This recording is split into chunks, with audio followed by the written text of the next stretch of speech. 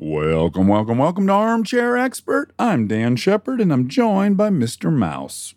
We're not together. We're over 1,000 miles apart. And you drove there yourself in your big tour bus. In Big Brown. Yes, and so as a disclaimer about this episode, we were knocked in the fucking dirt by Kate Beckinsale. Is that fair to say?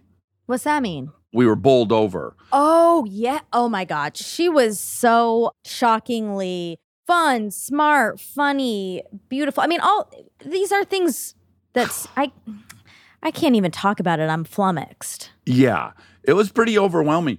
Fucking went to Oxford, you know? Yeah. A bona fide genie. Okay, well, you know her from the Underworld series and Van Helsing. Serendipity, which I forgot about and stepped in it a little bit, as you'll hear. No, you didn't step in it. You had the most amazing ding, ding, ding of all time. Well, that's true. When you don't know what's going on, it's fun. Yeah. It was fun for you two because you both knew she was in Serendipity. Anyways, and of course, Pearl Harbor. She has a new movie called Jolt where she plays the most kick-ass bouncer with a slightly murderous anger management problem.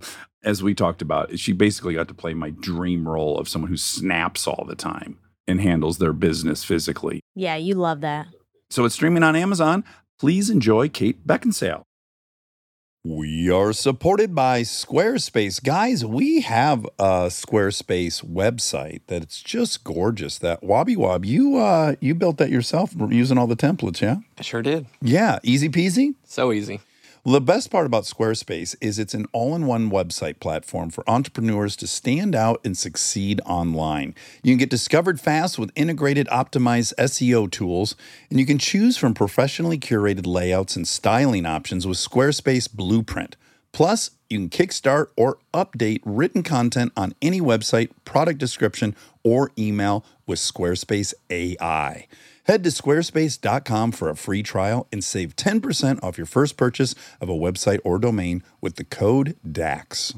We are supported by Uber Eats. Spring is here, and now you can get almost anything you need for your sunny days delivered with Uber Eats. What do we mean by almost? Well, you can't get a well-groomed lawn delivered, but you can get chicken parmesan delivered. A cabana? That's a no. But a banana, that's a yes. A nice tan? Sorry, no. But a box fan? Happily, yes. A day of sunshine? No. A box of fine wines? Yes. Uber Eats can definitely get you that.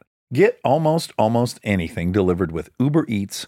Order now. Alcohol in select markets, product availability may vary by region. See app for details. He's an armchair expert. He's an armchair expert.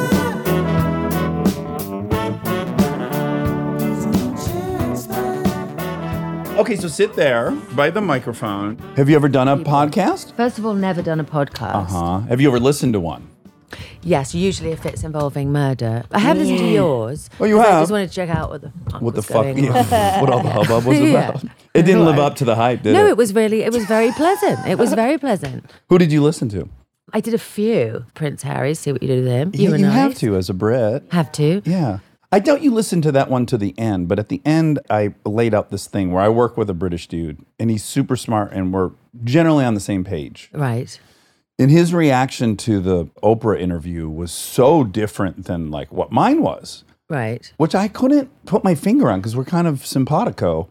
And then I realized like you can't underestimate patriotism. It's weird. My family were all Trotskyists, so we weren't really like buying the tea towels on the royal wedding. You know, we were like selling socialist newspapers on the street corner. You as a kid, right? You were peddling. Not me. I mean, occasionally me, but we had sort of minors showing up at our door, and the royal family really weren't a thing for us. However, it still sort of lives in you because you're from England. So, but the funny thing is about that interview is I feel like on a Monday you can watch it and be like, oh my God, the most sympathetic ever. And on a Tuesday, you could be like shady. Depending on how you feel. Depending on how you feel, like it could go either way. We don't know any of these people. Yeah. Like I don't know anyone involved. How the fuck do I have to have an opinion? Okay. The thing I'm taking home mostly is the older I get, I shouldn't presume to have an opinion about anything. Even things that have happened to me in my own life, because there's always like somebody else's perspective. Yeah. You know what I mean? I totally agree with you. And as I get older, I trust my perspective less and less. Less and less. Yeah, truly. We're so fallible. I miss that kind of absolutely know there's one side to this situation, only vibe I had in my 20s. Because now I'm just kind of like, I have no idea about everything. Yeah. And nor does anyone. And I feel a certain way politically, but then if you happen to try not to be in an echo chamber and watch the other side of it, you can go, I see where that could be persuasive. I'm not persuaded, but I can see it. Yes. I totally get it. So that's a bit disconcerting as Yeah. well. Yes, totally. Yeah. So we've just become kind of more woolly and nervous, I suppose. But okay, I found your childhood to be very, very interesting. So did I. Almost spy novel-esque. We start with the fact that both your parents were actors. Right. Which is novel in itself. And they supported you and themselves through that. Yeah? What? They made a living? Yes. Oh, absolutely. That's the rarest of the rare. Yeah, totally. Yeah, absolutely. Yeah, your father in particular was quite popular, yeah? My father was really, really well known in England and really beloved and still is. Had that kind of magical thing that made old grandmas love him and everybody have a crush on him and men want to be his friend. He just had that. Yeah. I don't have that, actually. Yeah. I can be fairly polarizing, but they loved him. That's not. Let's earmark your polarizingness for later. But I mean, so fucking young. Her dad died at 31 of a heart. That is, it's a miracle to me that he could have even been that well known at 31. Me when you too. when you think now, I like, know. how could he have even been known yet? I know, and not only that, but like indelibly imprinted on everybody's kind of consciousness for. I mean, he's continues to be, I think, far more famous than I am in England. Oh, really? Yeah, because his shows are constantly repeated. It's like he was in Taxi and then 3 other things like Taxi. Right. You know what I mean? So they were Wow. the really He's big, like the Ted Danson. yeah, except he was also just like young and naive and very handsome and, you know, like a he just sort Brad of, Pitt type. Oh, yeah, but wow. funny and sort Oh, of, Oh, affable. Yeah. All the Christ. stuff. I know, thank God I wasn't a boy. I'd never been able to leave my yeah. Was he a tall gentleman? Yeah, he was tall, really super handsome, really great guy. Those people die, I suppose. They just leave the. Well, and in some weird way, I feel less bad about that. If I'm being honest, like, No. Oh, because you just had a nice well, life. like if I died, no one should weep. I've already had like 20 times as good of a life as a human should have on planet Earth. Right. Like an inappropriate amount of attention, whatever, approval. Yeah. Like, don't cry for me. You know. We will anyway. Don't do it today. We'll schedule it. Yeah. By the way, you're a new species for me because I've never run into you. I've never seen you in real life. No, but probably I wasn't ever going out when you were because I have a 22-year-old. So I was home until about 4 years ago. Right. And you probably were out and now you're not. Yeah, that's So you know pretty what I mean? accurate. I think we probably yeah. missed each other there. So you're much taller than I was expecting, and I imagine that's something we might have in common. When people meet you, they're like, "Oh, you're so much taller." Yeah. Do they do For that? some reason, I get trolled constantly for being like 5 feet tall, which is odd. Really? Like, I've never said I was I've never ever crossed my mind that I was a really short, tiny person. But that's what people. That's what you come across? Yeah, which I find really weird. I feel I've got hands like the size of LeBron. I just, if anything, feel like this kind of giant, kind of Hagrid creature coming in. So anytime I take a picture with anyone, they're like, "Well, you're clearly standing on a box." I'm like, Oh. wow! I'm actually just not. Like I'm 5'8". I'm not making. I mean, that's Yeah, that's not that tall, but 5'8" it's is nice. it's pretty It's tall. tall. it's tall. When you put a heel on, you're 7 feet tall. But like it's not crazy tall and it's not crazy short. But I do get trolled for it a lot. Yeah. Why? What a weird thing. It's that really people do. weird. Yeah, everyone was quite upset that I was taller than Vin Diesel the other day. But I did have, you know, Well, that's now you're mixing up a lot of different How issues. tall is he? Well, I think people want he's him their to be guy. tall. Yeah, they want him. It's kind of like Yeah. when you're a kid and you grow up and you're like you love Sylvester Stallone. He's Right. Rocky, and then you come to find out, oh, he's not inordinately tall. yeah. And But, you know, then- Vin Diesel also isn't 5 feet tall. Like, it's No, not like, I'm not now everyone's making fine. a whole, I'm not like You're not outing exploding. No, he's like a normal sized dude. Yes, no one has a problem here. There's no pathology in the height. There's no secret. No, but at the same time, I think the fans of Vin Diesel, they want him to be like Yeah. 6'3" or Yeah. something. But it's so patriarchal. Of course. Well, Archical. he- Both. Yeah, That they but- want you to be tiny and they want him to be huge. Yeah. And they want me to not only be tiny, but to be like pissed about the fact that I'm tiny.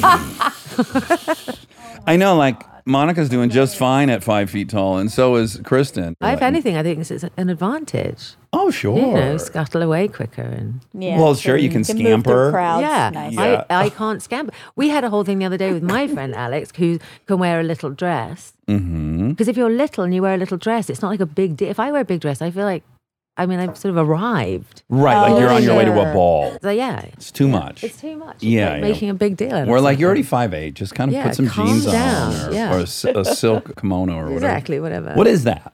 What are you wearing? It's the Beautiful. closest thing I could get to pajamas. Yeah, it's and like not a feel bad about myself. Silk pajama item. Cute. Yeah, it's a distracting outfit. It's Is it? Yes, in a wonderful way. There's like a lot going on. You've got some kind of there's an Asian flair to the top. We would agree with that. I'm partially. Monica? I have a small amount of Asian.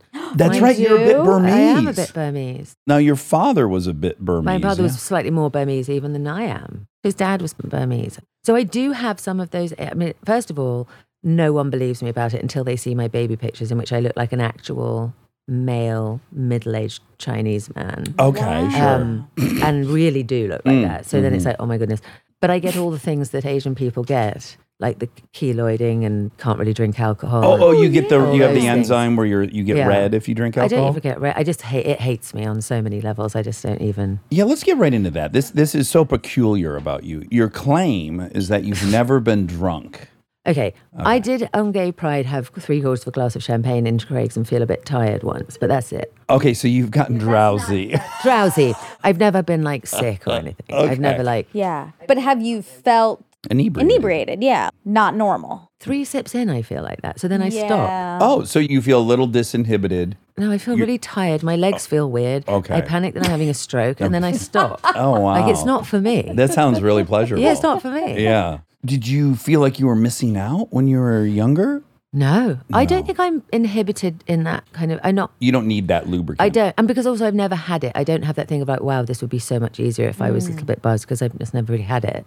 Right. But also, it was tiresome because if you don't drink, especially when I was at Oxford and I was 18, everybody makes a massive deal out of it, and that everyone's kind of purpose in life is to make sure you get drunk and shit yourself. Oh, okay. You know what I mean? Yeah. Which I actually didn't, but You avoided it became like I was having to kind of pour drinks in plant pots and things to get out of it. How pumped are you? I know. About what?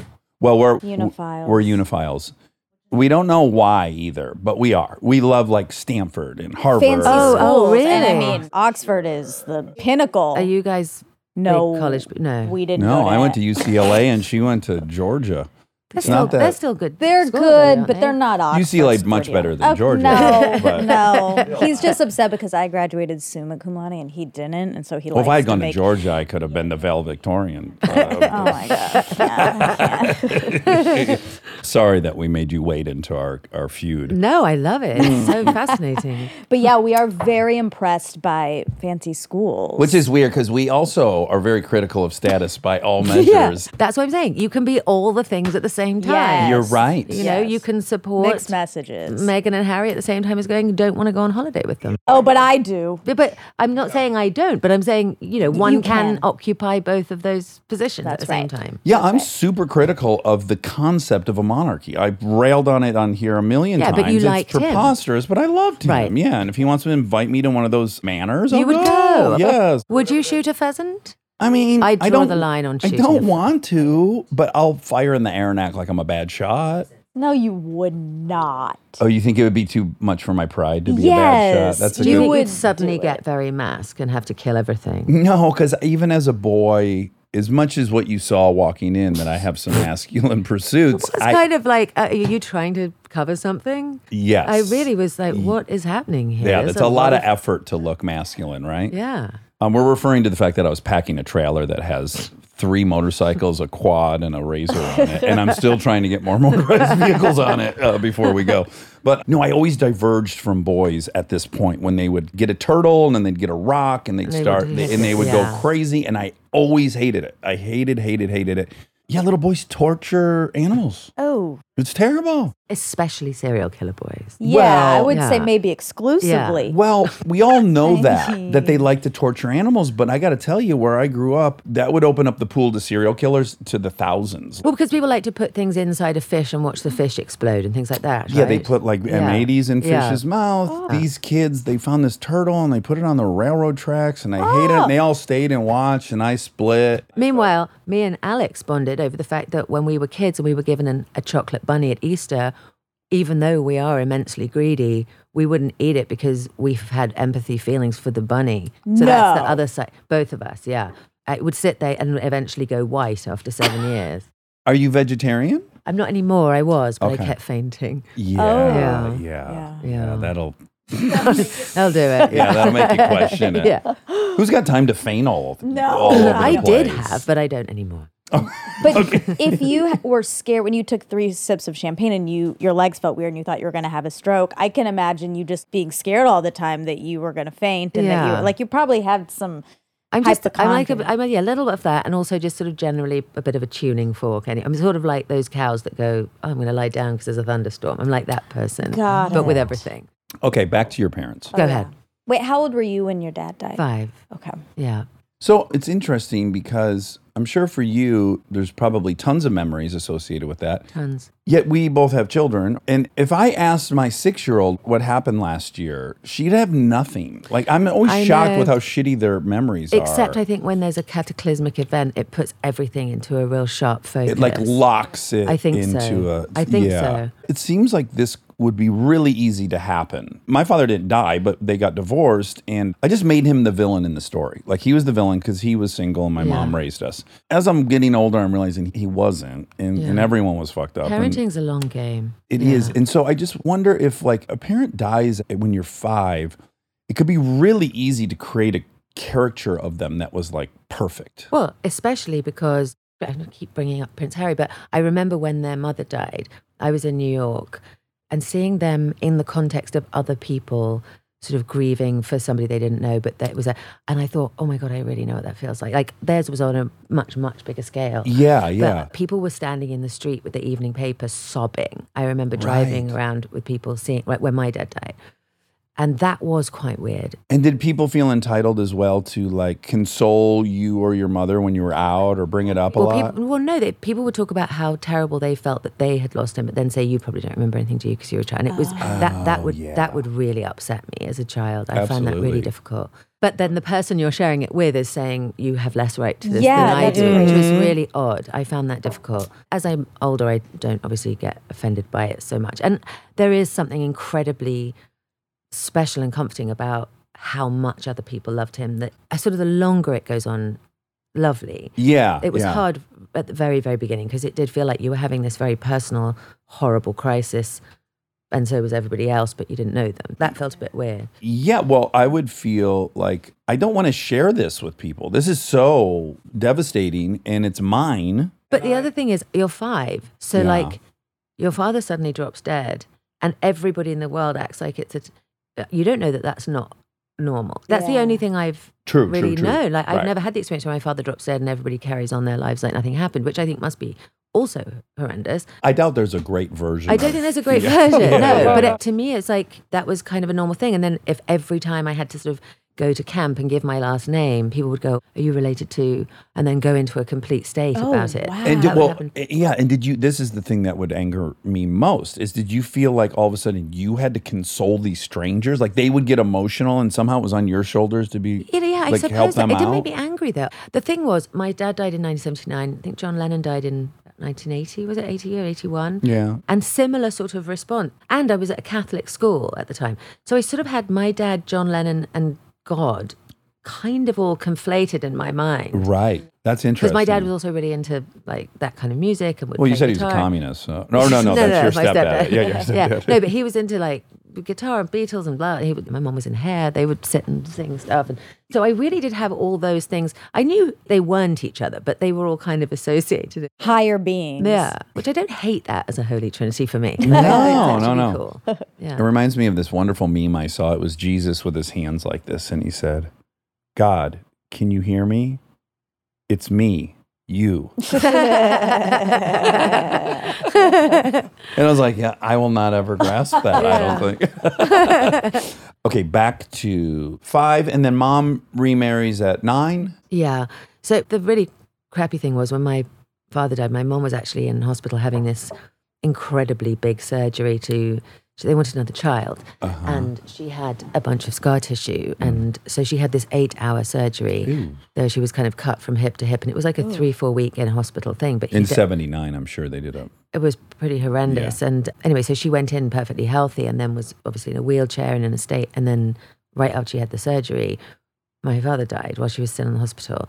So she then had to come out 3 weeks early and sort of tell everybody and me, and also but be in a wheelchair, kind of whacked out and not do it. So it was kind of horrific, actually. And so it was also that period of time where people weren't saying, maybe you should have a counsellor. You just were sent to school the next day, like straight away. Yeah. So that definitely was a lot. What role in that did you take? Did you grow up quickly? Did you attempt to comfort your mother? Yeah. Did you... Definitely comfort my mother, but also quite worried that everybody else was going to die as well. And we didn't have like a massive extended family at the point. My mum's parents weren't alive, and so it was a weird period of time. Like shortly after that, we had a new house, new school. I would sort of con the au pair into saying I was allowed to bring the cat to school when my mum was at work. And, so I think I was kind of attention seeking in that way of like showing up to school with a cat. Do you feel like everyone at school, like the other kids, felt really bad for, like that would happen in our school, like someone's dad would die. And I feel like the worst part was they'd come back and everyone's just kind of like looking at them side-eyed. I remember the day, I remember the next day really well, going back to school and being very slightly late and thinking, thank God, no one's going to be able to say anything to me. Yeah. And sitting down and they were sort of going around the class reading, and I was thinking, oh my God, I just don't want anyone to mention this. Just really embarrassed as well as everything else. Yeah. And then this boy who was a friend of mine pushed something across the table at me. And I was like, oh God. And it was a bookmark with a prayer on it. And all I felt was that I wanted to smash his face into the table. Of course. Which is so awful because he was being sweet. But I just kind of remembered that kind of shocking feeling of being like just rage from that. Everybody was very nice, but it is a weird feeling. I mean, I worked with this charity called Winston's Wish, and there's various things here as well that have it, that are a real program for kids who've lost a parent. And apparently it's one of the most common things is this kind of feeling really ashamed of it. Because also I didn't have, and nobody else in my family had a parent who died. It just seemed like a really extra thing that nobody else had. So. But then you remained, clearly, if you got into Oxford, you like remained a high achiever. Were you just ignoring the whole thing? No, I really fell apart over it. Probably about 15. It took about 10 years for it to really pop out. I had a rough couple of years then. You did? Yeah, but like I said, my family were very kind of sort of supportive of psychoanalysis and all that kind of thing. So they kind of got me through. I sort of feel like all of that episode taught me how to kind of critically appreciate literature more than anything. Symbolism. And it was actually kind of intellectually quite a stimulating period of time. Did you crave control? Because, like, if anything could make you feel completely out of control, it would be that this cornerstone of your life disappears. So did it have you, like, searching for control? I had a very chaotic childhood, and I thought I just liked writing, but I have since realized I loved writing because I controlled everything that happened within the world. Yeah. And I also loved writing as well. So maybe. I don't know that I was necessarily consciously looking for that. Well, right. I don't think any of us know we are. But, when somebody like feels like they're a control freak, I don't feel like a control freak. I never really felt like a control freak. Yeah, I don't think you have to parade through life being controlling to be searching. But like wanting to kind of be the sort of architect of the world that you occupy, I suppose. Like I had OCD stuff. I had a bunch of tics that I developed for a period of time, which I didn't find out till I was like 40. Oh, that's you trying to control these little things in an attempt to have some leverage over this very chaotic world. But also, part of that seems really sensible to me anyway, whether you've got a dead parent or not, because like being alive and in the world is so unbelievably risky and fucked anyway. It is. Like, how do people not have tics and issues? Like, yeah. Who are those people? Yeah. To me, it's kind of like, you're accepting this? Yeah. Like it's normal? Because it's not. This older than me gentleman from this AA meeting I've been going to for 17, 18 years, I kind of collect things he says. He always says everything's so great. And he's like, there's all this pressure to not have fear and confront your fear. Well, the world, this is a scary place. We hosted the Holocaust after all. And I was like, what a way to say it. Yes, we hosted. On this planet, we hosted the Holocaust. Yes, it's worth being a little bit afraid of what can happen here. Yeah. I mean, I think there's a real fine line between being completely unconscious and also paralyzed. You're right. There's a little zone where you're like not naive and it's not destroying you. Yeah. It's a very small bandwidth. It really is. So my mom remarried and I had an older sister and I already knew her. Like she was a couple grades ahead of me in my elementary and I already had a crush on her. And now I lived with her. Wow. And she was in love with my brother who was 5 years older than me. It was like a crazy love triangle. And no one liked the other person, of course. It all stayed above board. But I think it's funny that like parents who do this, who combine families, they're just kind of proceeding with the assumption like, well, they'll be siblings. Well, no, they're just people. And now that there's strangers in their house and they're attractive, like, guess what? It's not against the law. No, exactly. That's what I'm saying. There's nothing. There's no moral issue here. None. It's just awkward if your children are dating. I just also feel like it's going to be hard to keep that attraction when you're like sharing a small bathroom with them and you're at that age. You're immature. Or it prepares you really well for marriage. You know what I mean? Like you just look at it that way. That's true because like there's no getting out. Yeah. Like you guys all have to stay here till you're 18. It's like the worst case scenario of like dating a co-star. Yeah. Which I've never done. Not once. No. Apart from, I suppose, in a play once and I got a baby. Well, hold on. Sheen you met working, right? Yeah, in a play. One time, yeah. Okay, but we don't count plays as work. I don't really count that. I don't really, because it's not really the same thing. Well, you're right. You're not in a bubble as much, right? You're not really. No, you're sort of having your life and then going to work for a couple of hours at the end of the day. It's not like you're all in Mauritius for 3 months. Well, what really will get you, and I'm shocked you haven't had one, is it's the location. So you're in fucking Romania. And you're lonely, and you miss everyone, and you're a human. And I was with somebody for all those years where you might do that, and so I didn't. Yeah, you're such a serial monogamist because you did like 8 years and then what, like 15 years or something? Yeah. I'm similarly boring, but I had an open relationship for 9 of those years, so I do have some, you were fun let out. stories. Yeah, so you had sex with the odd sibling and went back home. Yes, I tried it all. Tracked Heather down once I was on TV, and I was like, "You blew it." How about me now? Huh? I have a bunch of off-road vehicles now. You're telling me you're still not interested, huh? So when you went away to Oxford, you specifically were interested in Russian literature, and one of my big obsessions is Dostoevsky. Are you a fan? Yeah. Yeah, I was a big fan because I did French and Russian. Yeah. Which is actually kind of a lot because you're doing language and literature of both. So you turn up and you realize that your friends who are doing English or whatever have like a tutorial every 3 weeks. And you've got like grammar classes and lessons and speaking and this. And also you've got to write, they'd say, we're doing Dostoevsky. And you go, pardon? Yeah. What do you mean we're doing the whole of Dostoevsky? Your essay is like the whole thing. Yeah. And then you have to read it in the language as well. So you were reading it in Russian? Yeah. I mean, it takes longer though. Well, you are going to stumble across the odd thing where you're like, what is this? I have to look it up. So I found it really exhausting. It actually put me off reading for about 4 years because I had to do so much of it that the last thing I was going to do in my free time was like, I think I'll kick back and read again. Yes. And I've always been so passionate about reading that really threw me. After that, when I don't feel like reading, who am I? It's kind of like when you love a sport and then all of a sudden you're doing it in pursuit of like the next level and all of a sudden it gets muddled. Or working in a donut shop and then you don't like donuts anymore. That's right. It happens to. Imagine. Although our friend Jess has been a waiter at Houston's for 22 years. And he still likes the food. And he fucking loves it. He found out I was going a couple nights ago. He's like, I'll come. That's how good Houston's is. Yeah, that's true. a big advert. It's a testament to Houston's. Yeah. But I want to ask you this because I don't know that I've met anyone else I could ask this question to. So what I love about Dostoevsky, and I can't say it, but I love him, is there is like a sociopathy to it. There is this very detached, like I'm a robot in this human world and I'm aware of all the things, but I'm not connecting in the way these other people seem to be. And I, of course, when I was younger, felt that way. Yeah. No, it's like the literary equivalent of the Smiths. Yes, what a great. Totally. Well done. Love the Smiths. Love the Smiths. So many people identify because it's this kind of isolated, awkward, detached person. And with this uncanny understanding of how all humans are thinking and operating, yet it's almost like a sociopath. Like they might be great at empathy.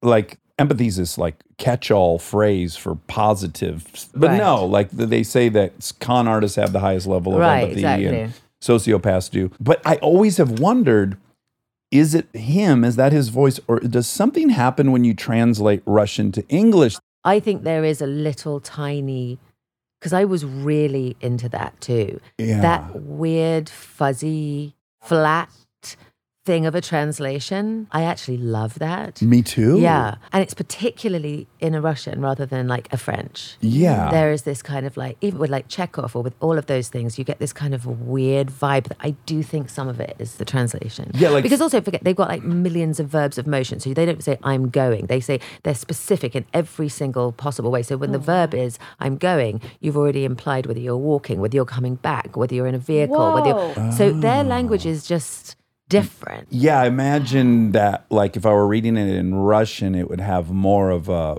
passion or a color. Slightly hotter, I feel like. Yeah. But when it comes through in English, it's like, it's all blue. But I love that. Yeah, I dig it. But the other thing I love about Russia is I went there on a press trip not that long ago, and the guy who picked me up from the airport was like, "Who's your favorite writer?" And I was like, "Wow, we don't have drivers like that." No, yeah. I haven't come across. So what's your opinion on Dickens? I just very rarely have. I'm sure there Yeah. are some, but like this was just like the first guy. He was like very passionate about all the. I loved that. Now, do you think he was very savvy?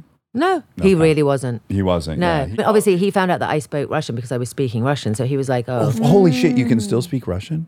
I mean, especially." Will you tell me how ugly I look in Russian? Just something. Just No, I'll feel stupid. no, come on. Don't force her. I'm gonna force her. But I do very God. well. Like Uber has been really good for me practicing because mostly everyone's Armenian or Ukrainian or something, so they tend to speak Russian, and so I can have a little practice in there. And they must be so thrilled. They're usually quite pleased because they think they assume I'm American. They definitely don't think any Americans speak Russian. Of course. Yeah. But I'm going to add, and I said I wasn't going to talk about your looks, but I'm going to talk about your looks. You get in the back of an Uber car, there's already a fucking 10 in the back. You're like, wow, I don't pick these up often. This is rare. Stay tuned for more Armchair Expert, if you dare. We are supported by Squarespace. Guys, we have a Squarespace website that it's just gorgeous. That Wobby Wob, you built that yourself using all the templates, yeah? I sure did. Yeah, easy peasy. So easy. Well, the best part about Squarespace is it's an all-in-one website platform for entrepreneurs to stand out and succeed online. You can get discovered fast with integrated, optimized SEO tools, and you can choose from professionally curated layouts and styling options with Squarespace Blueprint. Plus, you can kickstart or update written content on any website, product description, or email with Squarespace AI. Head to squarespace.com for a free trial and save 10% off your first purchase of a website or domain with the code DAX. We are supported by BetterHelp. Listen, I understand that sometimes you want to keep things to yourself, process your emotions in your own time. But if you keep everything bottled up, it can have some serious consequences. I have therapy on Saturday. I'm really looking forward to it. I had therapy this morning. Yeah, you did. Yeah, and it put me in the greatest mood. We had a long, big day, and I just felt much better for Because having you were, not to out you, you were a little grumpy going in. I was to be Rob and I specific. received some texts. Yeah, I was locked out of my therapy setting, which is this attic. But then you felt much better after. I felt much better, and I even made some apologies. Talking things out can be so helpful, and if you want a safe space for that conversation, I recommend therapy. Check out BetterHelp if you've been thinking of trying therapy. It's entirely online, convenient, and flexible. It's also easy to get started. Just fill out a brief questionnaire to get matched with a licensed therapist. You can even switch therapists at any time for any reason for no additional charge. Get it off your chest with BetterHelp. Visit BetterHelp.com/Dax today to get 10% off your first month. That's BetterHelp, HELP.com/Dax. We are supported by ZipRecruiter. Are there some fantastic concerts coming to your city this summer? Mine too. In fact, Anderson .Paak's playing at the Hollywood Bowl. I can't wait for it. Ooh, that's exciting. If you want to be sure to see your favorite artists, you need to jump on it right away. I've already DM'd him saying, yes, I got to be in that front row. When you want the best, you have to act quickly, or someone else will get it instead. It's like if you're hiring for your business. You want to find the most talented people for your open roles before the competition scoops them up. So, what's the best way to do that? ZipRecruiter. ZipRecruiter finds qualified candidates fast, and right now you can try it for free at ZipRecruiter.com/Dax. Got your eye on a rock star candidate? ZipRecruiter's invite to apply feature lets you cut the line. Once you review ZipRecruiter's list of the most qualified candidates for your job, you can easily invite your top choices to apply, to encourage them to apply sooner. Amp up your hiring performance with ZipRecruiter and find the best fast. See why 4 out of 5 employers who post on ZipRecruiter get a quality candidate within the first day. Just go to this exclusive web address right now to try ZipRecruiter for free. ZipRecruiter.com/Dax. Again, that's ZipRecruiter.com/Dax. ZipRecruiter, the smartest way to hire.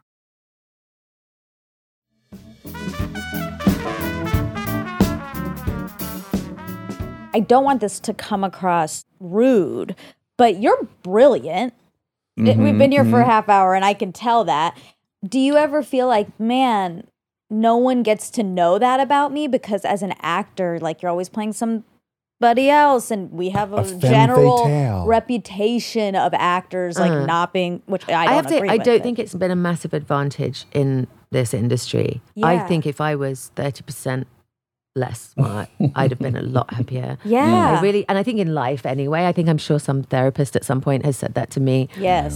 Just in terms of life. And that's not to be going, oh my God, I'm so smart. I just think it would be nice to take the brain out and put it in the glass of water occasionally. Totally. You know what I mean? Like dentures. We've talked about that before too. Like, is life happier for people who... Yeah, is ignorance bliss? Yeah. I think probably a bit. I think there's a balance. I think when you have a really, really bright kid, I don't know if you remember those kids at school, a really bright kid, they're fucking a mess, like miserable. And you're like, why is that kid so annoying? It's always the most annoying kid. And it's like, oh, it's gifted. I'm like, oh, poor thing. You know? I know. Yeah, well, yeah, they're like operating on a different level, and the only outlets they have are these dumbasses that are picking their noses and like drop their lunch. Yeah. It must be frustrating.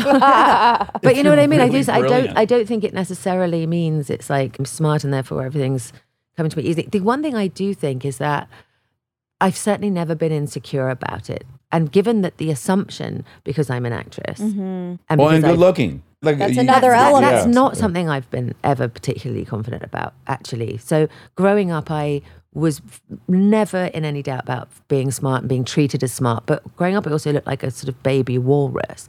So I had teeth this big when I was 7. Let me see your. Can you, oh yeah. A decent size, but in a 7-year-old's head, it's like a Halloween pumpkin. Like it took me a minute to be. Yeah, they're not inordinately big, but I No, guess they're if not, we but make up it. until I was about, I don't know, 32, I looked like Matt Damon. Oh, we that's, love that's the love. We of, love Matt Damon, but as a woman, you don't want to be Matt Damon. He's kind of a masky man. That's Monica's That's my number one. one. So she He might be is, willing I to. hit that. Oh, Yeah, that's you so I really really did. got the bullseye. I didn't do research on that Love him. either. I want you to guess mine now. Is it a man or a woman? Who knows? Because you, No, it's a you woman. seem like you'd have boy crushes. I have the tons. Yeah. biggest boy crushes. I could talk to you about Brad Pitt for the next 6 hours. Is it Brad Pitt? Not Jude Law? I'd had you for more of a Jude Law. Brad Pitt, interesting. Brad Pitt now or Brad Pitt Legends of the Fall? Fucking every Any type of every Brad Pitt. molecule, every second, every time I think like we've hit peak Brad, then I know, he's he in ups the Once ante. Upon a That's Time, crazy. and I'm like, oh, he's Yeah. not as cut as Fight Club, but somehow this is cooler. Yeah, or he's got that kind of really long, weird, greasy hair over his shirt and it still looks cool. Every haircut he has, I'm like, Yeah, I gotta he do does that really haircut. well with hair. He is Yeah. fine. He doesn't put a foot wrong, really. For a blonde, the hair is thick. And Like, also for a blonde, because a blonde man to me is in the sort of general. That's not a serious man. correct. You know what I mean? Correct. Yeah, that's a You boy. just- that's a cupcake. That's right. It's a And silly he's not boy. really that cupcakey at all. He's Not like he's got one bit. gravitas. Yeah, it sure does. Also, his aesthetic. I like people who have a real aesthetic Yeah. in life. And he has an aesthetic in his clothing, in the motorcycles he buys, in Yeah. the cars he likes. But it's not annoying.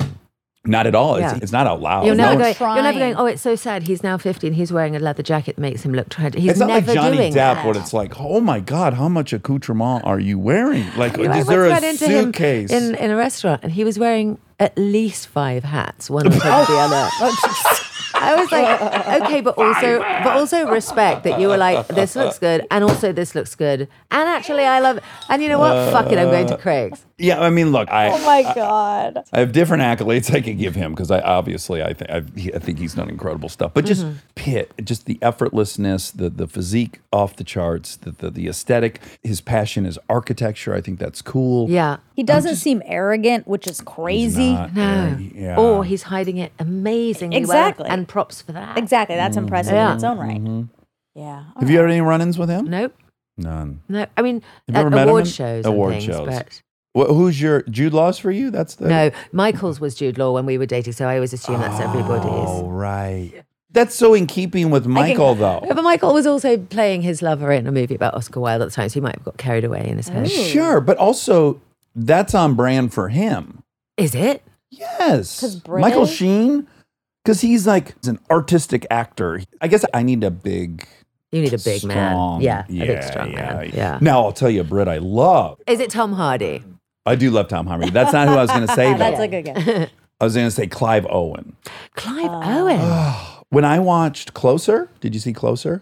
Well, funny enough, I workshopped that play before it was even a play with Patrick Marber. Wow. Really? And so that part, the Natalie Portman part, was my part that we workshopped. And then I was asked to do it in the West End, at the National. It was between that or Last Days of Disco. And I was like, which one scares me more? Because they're both terrifying. So I did Last Days of Disco because it was American. I hadn't done that before. Yeah, but I've always felt really connected to that because I was kind of in the sort of gestation of that. Yeah. Wow, Remember you stumbled upon that. How Yeah. cool. Some serendipity happening. You know, she was in Serendipity. No, oh, I did not know that. Oh my Are you my God. biggest Oh my fan? God. Oh You're my not the person God. who left a magnet in my mailbox the other day saying, I have gas and I know how to use it, but no note. Oh, God. I've got First a of very all- strange stalker. First of no. all, that would make me very intrigued. No. I'm I was not promoting intrigued. stalking, but Me neither, but what an interesting take. thank you.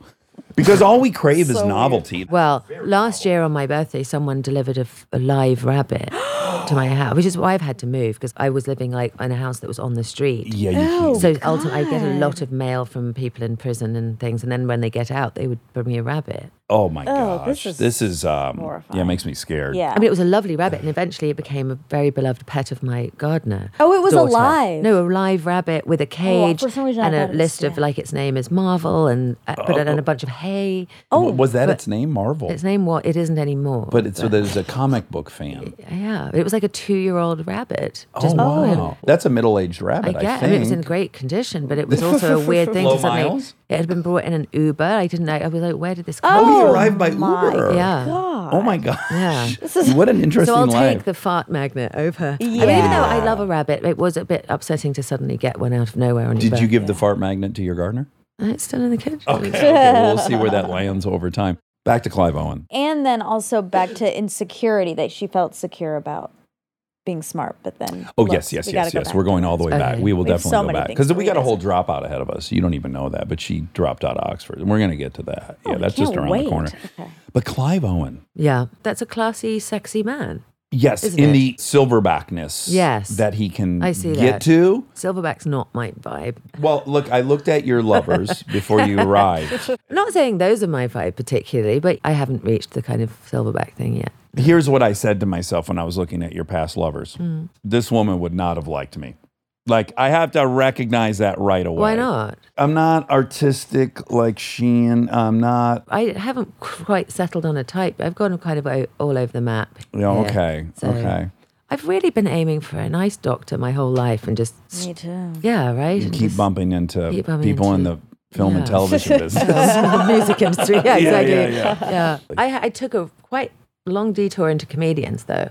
So That's you true. never know. That's true. You never know. That is true. I do like a laugh and a Yeah. dash of mental illness and despair. Yeah. They kind of go hand Yeah. in hand. I They're good respect it. bedfellows. Yeah. Respect. I mean, actually, a lot of my friends are comedians as well. So I tend to. Of the English variety or the Both, American? yeah. Both. Yeah. Do you know You're Sarah? You're close I to love Sarah, Sarah. right? Yeah. Sarah? Silverman. Oh, I didn't That's know my that. silverback. Ah, we love her. She Yeah. is a silverback. Yeah.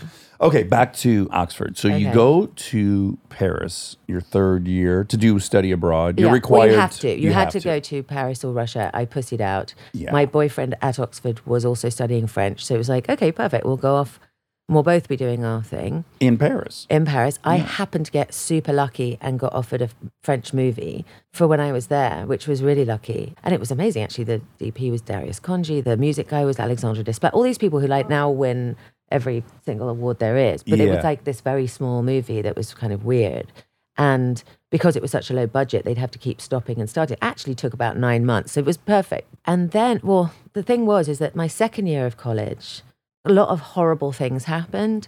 So my very best friend who wasn't at university's brother died in a car accident with 4 of his friends on his 18th birthday. Aye. So I took out a semester to go home and look after her. Mm-hmm. And it was horrible. I mean, it Yeah. was 5 funerals in a week and just everything.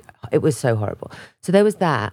And then also in that year, well, that was the end of my first year. Then my second year, my friend group, as ever, were party people. And I wasn't. So they'd all moved into a house. Yeah. To really get it going. Well, and also very unhip to stay in the college the second year.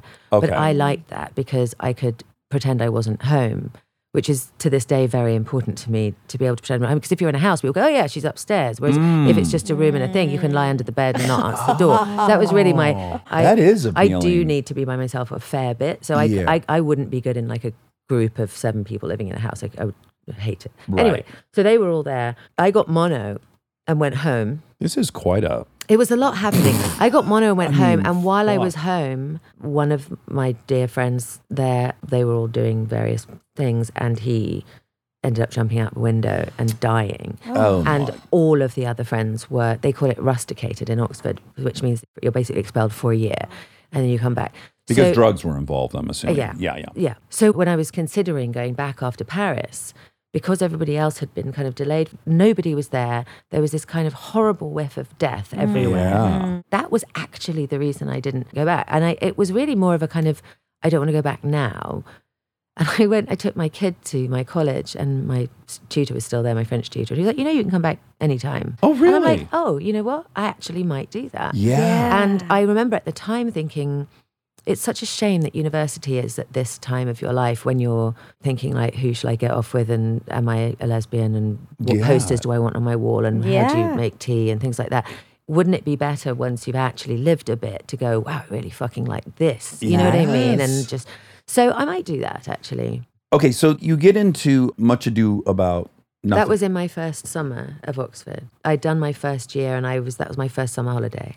And you did that movie. Was that, yeah. So you start working, and for about 5 years you stay in London, and you're working here and there, and you're doing plays, and you're doing TV, and you're doing movies.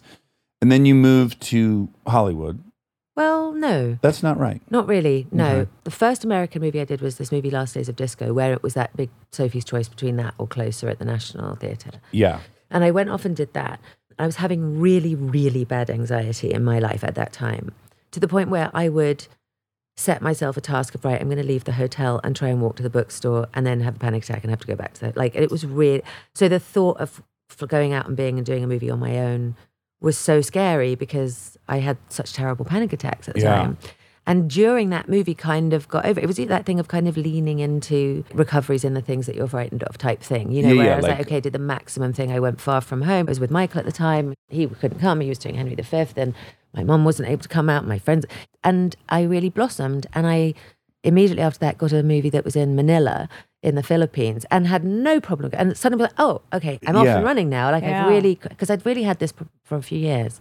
And then got back from Manila and instantly got pregnant. Oh, really? Yeah. So that kind of changed things a bit because I just did my first kind of big studio movie, which was this movie with Claire Danes, this Broke Down Palace. Yes. And then immediately was pregnant, like super young. And then was just kind of massive. Yeah, as And, happens when one gets pregnant. Yeah. When you grow a human in you. Yeah, you and expand. couldn't fathom ever working. I mean, I couldn't, how do people do that? I mean, I couldn't Right. even remember. After I had the baby, I remember thinking, are you allowed to bring a stroller into a store? I can't remember if I've ever seen, you know, when you've got that kind of baby brain where you don't know what's. So there was that. And then Michael went off to do Amadeus on Broadway, sort of against my wishes, because it was kind of, I'd just had a baby and I was like, fuck, I don't know if I can really, do I want to move to New York where I don't know anyone really? And then also your partner's going to be very distracted by this thing. yeah. So you're basically going to be by You're yourself, going to be by with a yourself baby with a baby in a rental. and your mum's not anymore in the same, and you know. And how old were you? 24-ish. Oh my goodness. Yeah. So we got out there and Michael hadn't quite got it together to find anywhere for us to live. And so Uma Thurman, who I'd been doing this, my first movie back was this Merchant Ivory movie. And Uma Thurman kind of casually went, well, I've got a brownstone I'm not using. And so I kind of went, oh, okay. And I mean, there was a lot of cockroaches, but it was kind of this incredibly grand sort of falling apart in the West Village. So we had this kind of, It's probably worth $1 billion now. oh, I think James Gandolfini bought it while we were still in it. Like there was a whole, but we were just these kind of twats from England who hadn't really got it together. And Yeah. there was a lot of wildlife in it. It was a very kind of crumbling. It was very active. Yeah, Yeah, it was a yeah. very crumbling situation, but wild. but it was so nice of her and really rescued us. And sometimes she would come and visit, and you'd feel like the Queen had arrived. She's just so incredible because I think she got it furnished. You kind of remember that type of a gesture for the rest of your life, right? Oh Like my she will always God. occupy in your heart. She's kind of like a sort of fairy godmother, Yeah. royal family. Yeah, she's amazing. So I kind of went out there, still quite fat from having the baby, Right. and you're in a sort of alien body and experience. And your brain's working differently. Yeah, and my baby was one of those babies that was awake till she was about 7. Oh my. So it was just kind of like, I was in a kind of trippy state, thinking, I wonder if I'll ever work again, because there's so much going on. And then all of a sudden got asked to go and put myself on tape for various things. And sometimes would have to do the audition with a baby on, which is Oh my. why I wasn't cast, I'm sure. And then got asked to go and audition for this movie that was set in the 40s. And then all of a sudden I was in Pearl Harbor. So it was like a real neck-snapping change of vibe. Yeah, it doesn't sound like you were aiming at that, but it just Not yeah. at all. And I'd never heard of Michael Bay. I'd actually never heard of Joe Bruckheimer. And this is a very pre-internet age where you could be so myopically English and have no sense of, I mean, my sense of America was Disneyland is there. Mm-hmm. And that's where I got my speak and spell from somebody's aunt brought back for me. Uh-huh. And other than that, it has no bearing on my life at all. Yeah. At all. Yeah. And then suddenly found myself in that. I was excited because the script was kind of really fun and it was really love triangle and kind of emotional. And I had absolutely no idea what I was getting into there. And nobody warned me. Like nobody said, just so you know, your background with small English movies is not going to prepare you for like 4 sets shooting at once and everyone shitting themselves that they're going to be fired all the time, which is what it's like on those it was the biggest movie ever greenlit at the time. Yeah. And there's a special vibe where every single crew member thinks they're going to be fired, which I had not come across before. I showed up to that with a 14-month-old Oh my baby. God. Did you shoot in Hawaii? Hawaii and here. And here. Okay, so let me say several things. I love his movies. I Oh, fucking same. love Michael Bay movies. I am Armageddon is a Bad a bad Boys. boy. Yeah, They're no, fucking amazing. awesome. He knows how to make a movie. Yeah, he's the best action director. I directed an action movie a few years ago, and I had his whole second unit DP team. So I hear all the Michael Bay stories, and Yeah. it's just madness. It is absolute madness. People are doing like crazy dangerous things, and you got to be a fucking cowboy to work on those movies, and you're going to be yelled at, and the whole thing Yeah. is intense. I mean, it was a big shock to my system. Number one, I was from England and from Cold Comfort Farm and Much Ado About Nothing. Number two, I just had a baby. And number three, I was young. I had no sense of anything. So it was an enormous shock to the system. Yeah. Having said that, I left the movie with a weird fondness for him. Right. So again, those things can coexist. You can have had a really tricky experience, but also be quite fond of the person. 1,000%. Because I've heard crazy stories, and I love his shit. I think if he was making movies in the 70s, he was like Sam Peckinpah. That's what you did. But also, when we made Pearl Harbor, that's also what you did. It's just now you don't. Like, Yes. Yeah. I did read one thing he said, and I was like, what the fuck is he talking about? Which was he initially had doubts about casting you. I wasn't sure about her at first. She wore black leather trousers in her screen test, and I thought she was a little nasty. It was easy to think of this woman as a slut. The crazy part is, like, I had a toddler, so actually wearing like a PVC pant was like, it was the most opposite. The second part's even crazier. He said he eventually decided to hire her because she wasn't, quote, too beautiful. Women feel disturbed when they see someone too pretty. I was like, is he negging you at that point? You're so outrageously beautiful. What the fuck is he talking about? I just wasn't his taste. And by the way, he said this. This isn't me kind of revealing something. No, you're not. Crazy. No. This is a well-known thing he said. But it blew up a few years ago because I sort of told it as a funny story for the 50 millionth time. Yeah. And then because the climate has changed, Big time. it became a massive deal that like really took off. But we were on the press tour for Pearl Harbor, and every single country we went to, obviously it's the same questions and everyone asked the same thing. And, oh, we know you've worked with Ben before and you guys have a relationship, but why'd you cast Josh and why'd you cast Kate? And he'd go, well, Josh is like Montgomery Clift and Josh is so handsome and he's so butch and he's so this. And then they go, why'd you cast Kate? And he'd go, well, we didn't think she was too good looking so that she wouldn't alienate the female audience. And after about 4 countries, I went, fucking one more time. Yeah. I'm actually gonna kick you in the throat. Like, it's not cool. And he looked at me like, what do you mean? Like, it's 100% true. normal. Yeah, Like, yeah. That's exactly it's exactly his feeling about it. But I remember they had a very fancy hairdresser come and consult, and me and Jamie King were standing in the room, and she came in and she went, which one's the lead? And they pointed at me, and she went, oh, I was hoping it was the other one. Like, everybody was, it was literally like, it was like a real, Hold it on, was like a real test of, Hold on. I'm going to get into the psychology of him. He did not think this. He had some rules, like he has a dogma about movies, why they work. You don't hire someone that's too pretty. Like, he has this whole, I'm sure, which is why biblical, obviously he's cast Megan Fox and Charlize, because they Right. are Yeah, 'cause rough they're as a butcher's so average, dog. so average looking. Yeah. But Liv he, Tyler. So insane. he, like me, he immediately, his spidey senses picked up that you are not going to like him. That's exactly what happened. He was like, this gal would never be into my shit, so she's average. And I don't even think he knows he did it. But then he still cast her. I did a really good screen test, Yeah. but I think that he didn't think I was attractive. It's okay. Not everyone has to find you. You know what I mean? It doesn't No, matter. no. But I think he's got like not a huge filter on. I Well, just don't Well, get it. with People her. got away with saying that also at the I time. was going to say, I want to be very clear. I'm not trying to evaluate him or prosecute him by 2021 But to be honest, standards. I'm not also at all. not. And that Yeah. was what was shocking about a few years ago. I went on some talk show in England and they didn't even run that segment because we had a lot of other things. Yeah. But journalist was in the audience, and therefore it blew up like, not with me telling it. You know what I mean? Yeah. And it became this kind of witch hunt on Michael Bay, which I was like, I've literally told that story. He's even said it. Yeah. 15, 20 years ago, nobody batted an eye. Like, Yeah. it's the climate that's really different. Again, my motivation for bringing it up had nothing to do with like, we should now punish Michael Bay. I brought it up because we watched the Britney Spears documentary. I don't know if you saw it. Yeah. It's incredible. Incredible. But it is so jarring when you go to the late night talk show monologues Yeah. and to hear that, like, Jay Leno, who is a nice guy, Yeah. he's just calling her a slut because it wasn't a thing.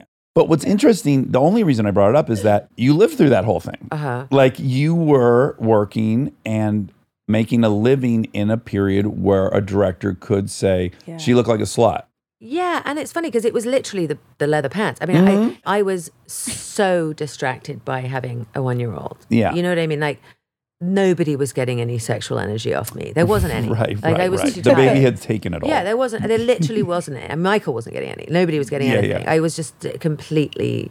A milk station. Yeah. Yeah, and not just even that. I wasn't nursing anymore, but I was in that kind of like, I've just had a baby shock that lasts for a minute. We have a radical identity shift. It's like, oh, Yeah. I was this, now I'm this. And none of my friends are doing this or will be doing this for a decade or two. Yeah, yeah. So you have no one to look to. yeah, exactly. So, I mean, I was probably the furthest thing from a slut that anyone could be. I bring it up because we learn about all these historical periods and we learn about the evolution of culture.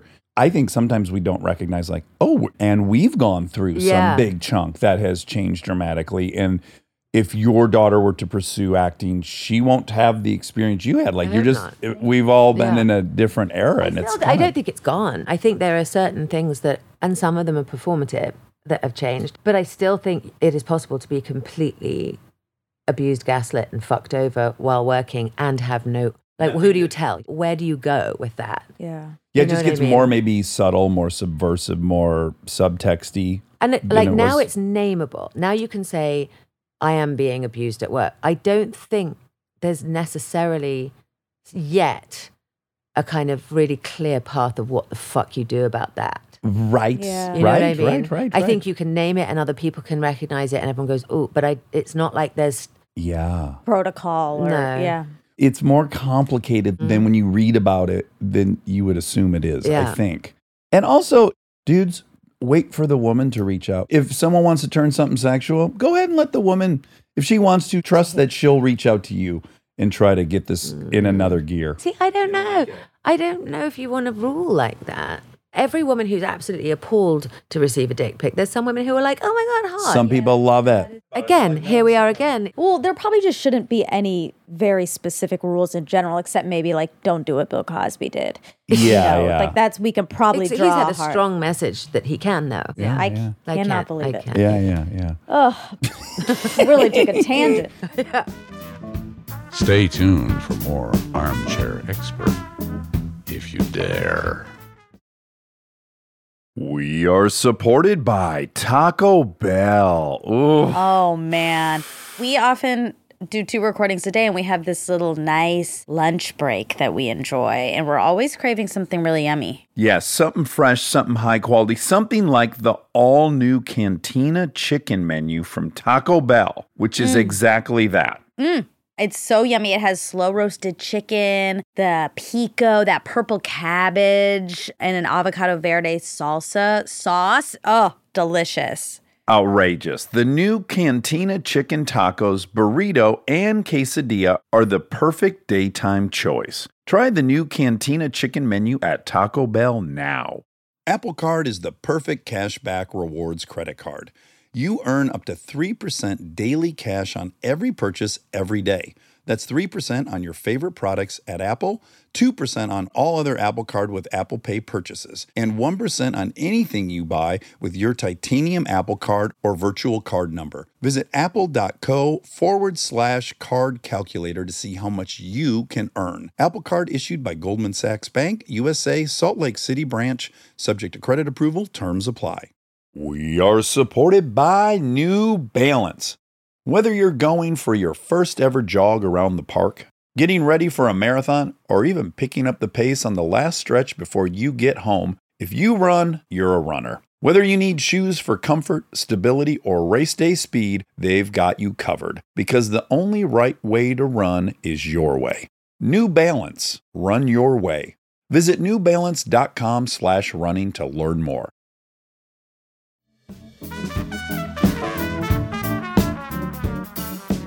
Okay, I was so into Josh Hartnett at that period. Everybody apparently Yeah. was. He was really nice.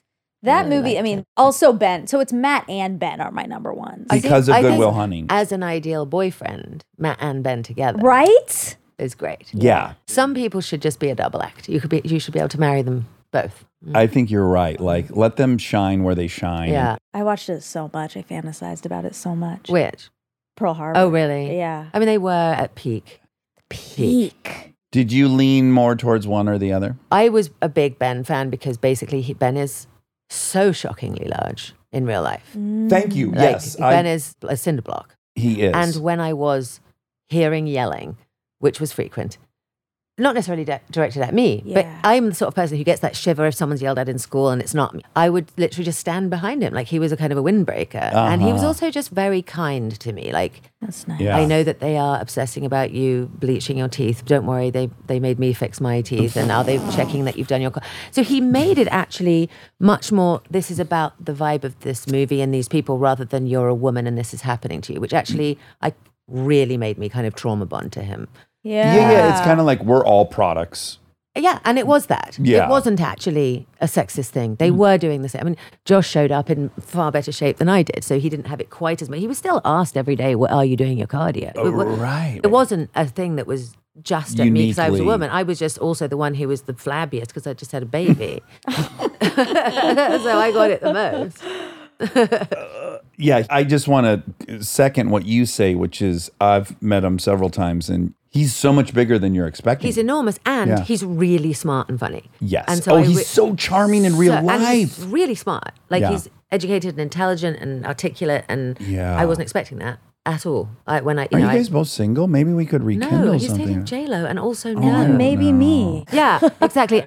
Okay, now when you signed up to do the Underworld movies, Yeah, it was an experiment. Underworld was very much me having heard a lot, well, she's very delicate and English and soft, and we don't really see her as a cop because she's just so... Yeah. And I thought, oh, fuck that. I'm going to have to change that around a little bit just so that I have a bit more choice. And that really kind of backfired. Yeah. Because I literally went from like 1 minute going, well, she's a bit soft to like, well, but she's kind of tough. And I'm like, how is this so neck-snappingly quick? You know what I mean? But I guess it is. And it was odd because it was such a stretch for me. Like I'd never had in my mind a thought of, I'm going to do an action movie. I fucking hated PE. I was not, I was absolutely forced to go to the gym by Michael Bay. I now go a lot, but I never, in England at that time, if somebody regularly went to the gym, they were just deeply suspicious. And you also didn't want to be friends with them. Yeah. You know what I mean? They were definitely a douche. Well, it used to just be, right, that like it was the ultimate admission of vanity. Now it isn't like that. But at the time, you just saw somebody where I'm off to the gym, you'd be like, okay, bye. So no, it was so far from what I'd ever grown up thinking I was going to do. And I wasn't like a comic book person. I wasn't that person. So it really was a kind of, oh, they've asked me to do this. They probably shouldn't have, but I'm going to see if I can do it. Yeah. I'm going to see if I can do it. And then it worked out, but it worked out to where I did a couple and then became like, oh, we need someone with a machine gun pole vaulting off a building. Let's call Kate, which still to this day feels ludicrous to me. But it's nice to get to do it. You just don't want to be only doing that. Yeah. Well, it's so much work. Like, I don't know if people recognize the dramatic difference in workload when you sign on to have a 5-page talking scene at a diner versus a 7-minute action sequence. Like, the 7 minutes of talking in a diner is going to take an afternoon, and the 7 minutes of action is going to take a week and a half. Yeah. And it's boring. Yes. So, like, if you are intelligent and need to be stimulated, and you're on your 4th day of running up a wall, you can get a bit fed up. Yeah. Sure. You know. And it's not comfortable, too. I want people to recognize that you're wearing a harness half of these movies, I'm sure, right? And they can't get them comfortable. No. And you're in, like, I had to wear one and I was just in underwear. It was like, so I was down to, all they could hide was a belt. Right. So I just have like a fucking car seat belt around my hips and I'm hanging out of a tree. And also a car seat belt kind of up your bollocks and squeezing your labia. That's right. And you're like, wow. Imagine having testicles and a penis the in other that thing that rig. sucks is that however much it's chafing on the vagina, which is a lot, someone's like, well, at least you don't have balls. I'm like, listen, don't. It's bad enough. It's I bad. just It's did bad it. enough. Yeah, you did. Everybody does it. No, everyone does it. Yeah. And I do spend a lot of my time thinking, thank God I don't have a penis and balls, but not specifically necessarily in that. That would be a good time to think about it. Look, I have never experienced discomfort very quickly getting out of a car. And I'm sure you have. Do you know what belvedereing is? I don't. I've heard from people that claim to have been there, so it might not be a Hollywood legend, but Mr. Belvedere, you know Mr. Belvedere. I don't know Mr. Belvedere. There was a TV show in the 80s or 90s called Mr. Belvedere, and he was an English butler that a family had, but he was kind of the main deal. But the show was called Mr. Belvedere. It was about the butler. Okay. And he was a rotund man. He was a big man. And apparently at a table read, he sat down in his chair to start the table read and screamed uncontrollably. And he had sat on his testicle and like ruptured it. And it's called getting belvedered now. I didn't expect that. No, but That's here's the a thing. legend. You can twist one if you very quickly get out of a car. And then Kind you of like a sprained horse's it. intestines. Exactly. They can't stand up too Like fast. this. And then your testicles can no longer digest hay. That's right. It could be lethal. There's a lot of practical problems. That's what I was going to say is often I'll be in the mirror at night in the bathroom with my wife. Helicoptering. And then, wait, helicoptering. Doing that thing. Oh, you spin your penis. No, I do that. I generally do that right out of the shower. No, this is just, we'll be standing in front of the mirror and I'll be observing my naked body and I'll go, what a poor design. What a poor design. It's a terrible design because the balls are an odd thing. They're Because they're so sort of made of a clunky. prehistoric thing that nothing else is made of. Yes. So that they look weird and don't match. But if you take the balls away, it looks even weirder. It's almost like, you know, when you're like buying an engagement ring and it's like on a little pad. But when You I look, need them there to serve it up. you're right. They're the platter upon which the Thought about this. penis presents itself. Yeah. But when you're just looking at it in the mirror, No, you're it's like, what a terrible design. terrible location. It's like, let's put it where the most amount of activity and friction is, right Yeah. between your thighs. Yes. And let's just put a bunch of equipment in there. Let's put 3 things. Let's put 2 testicles and a penis. That also moves about on its own accord. It's roaming all day long. And it's Better, a it's bit higher up on the chest, further away from the legs, wouldn't it? Yes, or an elephant. An elephant has its testicles on its back, like a hyrax, that little creature that lives on the rocks in Africa. So they keep their testicles on their back. Smart. Great location. But you can technically push them back up. Don't sumo wrestlers push them back up and then take them out when they need to? They do. I think you can. Take them out when they need to. I think you can push the actual testicles and then you've just got a sort of empty shopping bag. Oh my gosh, a little coin purse. Yeah, a coin purse. I think that's true. Anyways, How on earth did we start talking about belvedering oneself? I love belvedering. I love Oh, it. the harness. And okay, Oh, so honest, when I was belvedering. so yeah. even like I was watching the trailer for Jolt this morning. Yeah. And there appears to be, I mean, there's got to be 9 fight sequences in that There's a lot of movie. fighting in that movie, yeah. And every time you're doing that, you're probably on a wire. You're choreographing like 6 moves, I'd guess, in one shot. And then you know you're going to pick up this other shot. Like, it's so tedious, is it not? Yeah, although I still feel like when earth are they asking me to do this, I shouldn't do. So the level of terror I still experience kind of keeps me In the engaged. game. Because now, of course, I've done a bunch of them. So people think, oh, Jackie Chan's here. Like, I'm all like, I go, well, I don't think I'll be able to do it. Jacqueline Chan. Yeah. Like, well, you know what you're doing. And I'm like, Yeah. oh, fuck, no, I don't. But you sort of do. Like, I'm always surprised by going, oh, actually, I suppose on some level I have learned how to do this, even though I don't buy it myself that I have, because then it works out. But I experience more terror even now than in the beginning, because now there's an expectation that I'm going to be good at it. That's interesting. But yeah, you must have like at this point some like muscle memory of it all. And Yes, but it hasn't translated into a brain thing. So I think to myself, I can't. And then you kind of look at the take and go, actually, no, that's how this worked. I don't know how that worked. Because it can look very cool. I thought it would feel cool while you're doing it. It doesn't. It feels like you're kind of sliding down at the window on a bed sheet, spraining your ankle and screaming. Yeah. And then you look and it's like, wow, I look quite slick. That's not how it feels. Right. You don't ever feel like Jacqueline Chan. No, and I think some people maybe do. I'm pretty sure Jason Statham feels pretty cool doing it. Yeah. But maybe we all don't. So, you know what's funny is I can tell you have a little bit of reservation about having been, for lack of a better word, like pigeonholed in the action space. Well, because the only reason I did it was to not be pigeonholed. Yeah. But I You know was what going to mean? observe that interestingly seems to be how you have made decisions, which, by the way, I have too, which is I'm fearful I can't do this one thing. So I got to go prove I can do that one thing. To yourself. Yeah. Yeah. Which is an interesting approach because you could just go like, I'm trying to do the thing I'm best at. Right. But I'm personally motivated by people thinking I can't do something. Right. I don't know if that's the right strategy in life. As an actor, I feel like it's a sort of apprenticeship all the time. Yeah. And like, in order to be good, you have to try and do stuff that you. Well, I think you more than good at. anyone, you've done every single thing. Like you've done all these period pieces, Yeah. you've done all these dramas, you've done all these action movies, you've done a horror movie with Luke Wilson, you've done Click with Adam Sandler. Like there isn't a genre really you haven't No. done. It was difficult for me to get comedy, and Jolt is a comedy, and I was really happy about that because that's actually the thing I feel very rooted and confident about. You're funny. We're Very. observing that. Thank you. Yeah. Unexpected.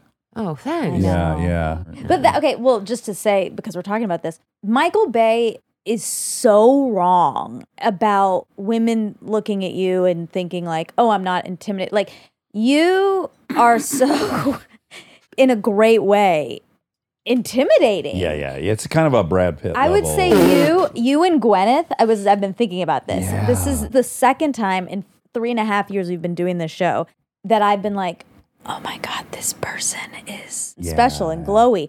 And Gwyneth was the other one. But it's like there's an aura or something happening. It's almost royal. Maybe that's Yeah, I it. think that's Maybe what I'm it- We've come yeah. full Maybe I'm circle. sensing some royalty. But he's just so wrong. Like that is what women are attracted to. But is he right though? Because Gwyneth Paltrow, who we talked at great length about, she is polarizing because she is almost too perfect and people feel less than just observing her. And it's their issue. I don't know what it's it not is. her fault. My most common thing that I get if I'm in Gelson's is a woman comes up to me and goes, you're my husband's hall pass. Oh. He's behind the bananas. And I'm like, Oh my God. this is so awkward. Because what you're actually saying is I'm allowed to have sex with your husband and he's here. Yeah. And what am I supposed to do with my face? Yeah. Let me take a gander at him. Yeah. Let me see if I'm in the market for this. That's the thing I get the most. Because I don't know, maybe the women feel like I might be fun to chat to after. Do you know what I mean? I don't know that. Or that I'm probably not going to want to marry your husband. I don't know what it is, but that's my most common. Yeah, they're like, she'll do that thing, and then we'll talk about Raskolnikov for a Yeah. while, and, Yeah. and it'll be everyone wins. oh, do our nails. Okay, now here's another thing I relate to you in. I'm very, very good friends with all my ex-girlfriends. And I've always been really perplexed by people who either A, don't want their significant other to have friendships with their exes. Right. And then B, I'm perplexed by like, how could you love someone for some extended period of time and then just be like, Now I think they're a terrible person. Well, sometimes they turn out to be a secret monster. So that can happen. I think that is legit. Yeah. But especially I think if you have kids with someone, you try and focus on all the good bits. And Yeah. also, once you're not in a relationship with someone anymore, 90% of the stuff that's so bothersome and tricky is not, because you're not having to live with them. So That's right. It's no longer your... you don't have to worry about that. Yeah. That's not affecting you directly. But clearly, if you liked someone enough to spend 8 years with them, Yeah. they're a good person. Like, There's decent things. most people reveal their monsterness in way under 8 years. Or you're out to lunch. You're not observing. Or it's a sociopath, which I think is also possible. Not that I'm saying Michael is a sociopath, because he's not. Yeah, he might be. He's a very good actor. There's maybe something wrong. I was largely unaware of him until I saw that Frost Nixon. And then you realize he's in everything. And then you realize he's in literally everything. in everything. Yes. Every time you turn on the television, he's there. That's exactly right. I think for women in relationships with men, it's just culturally quite easy to lose track of your own shit.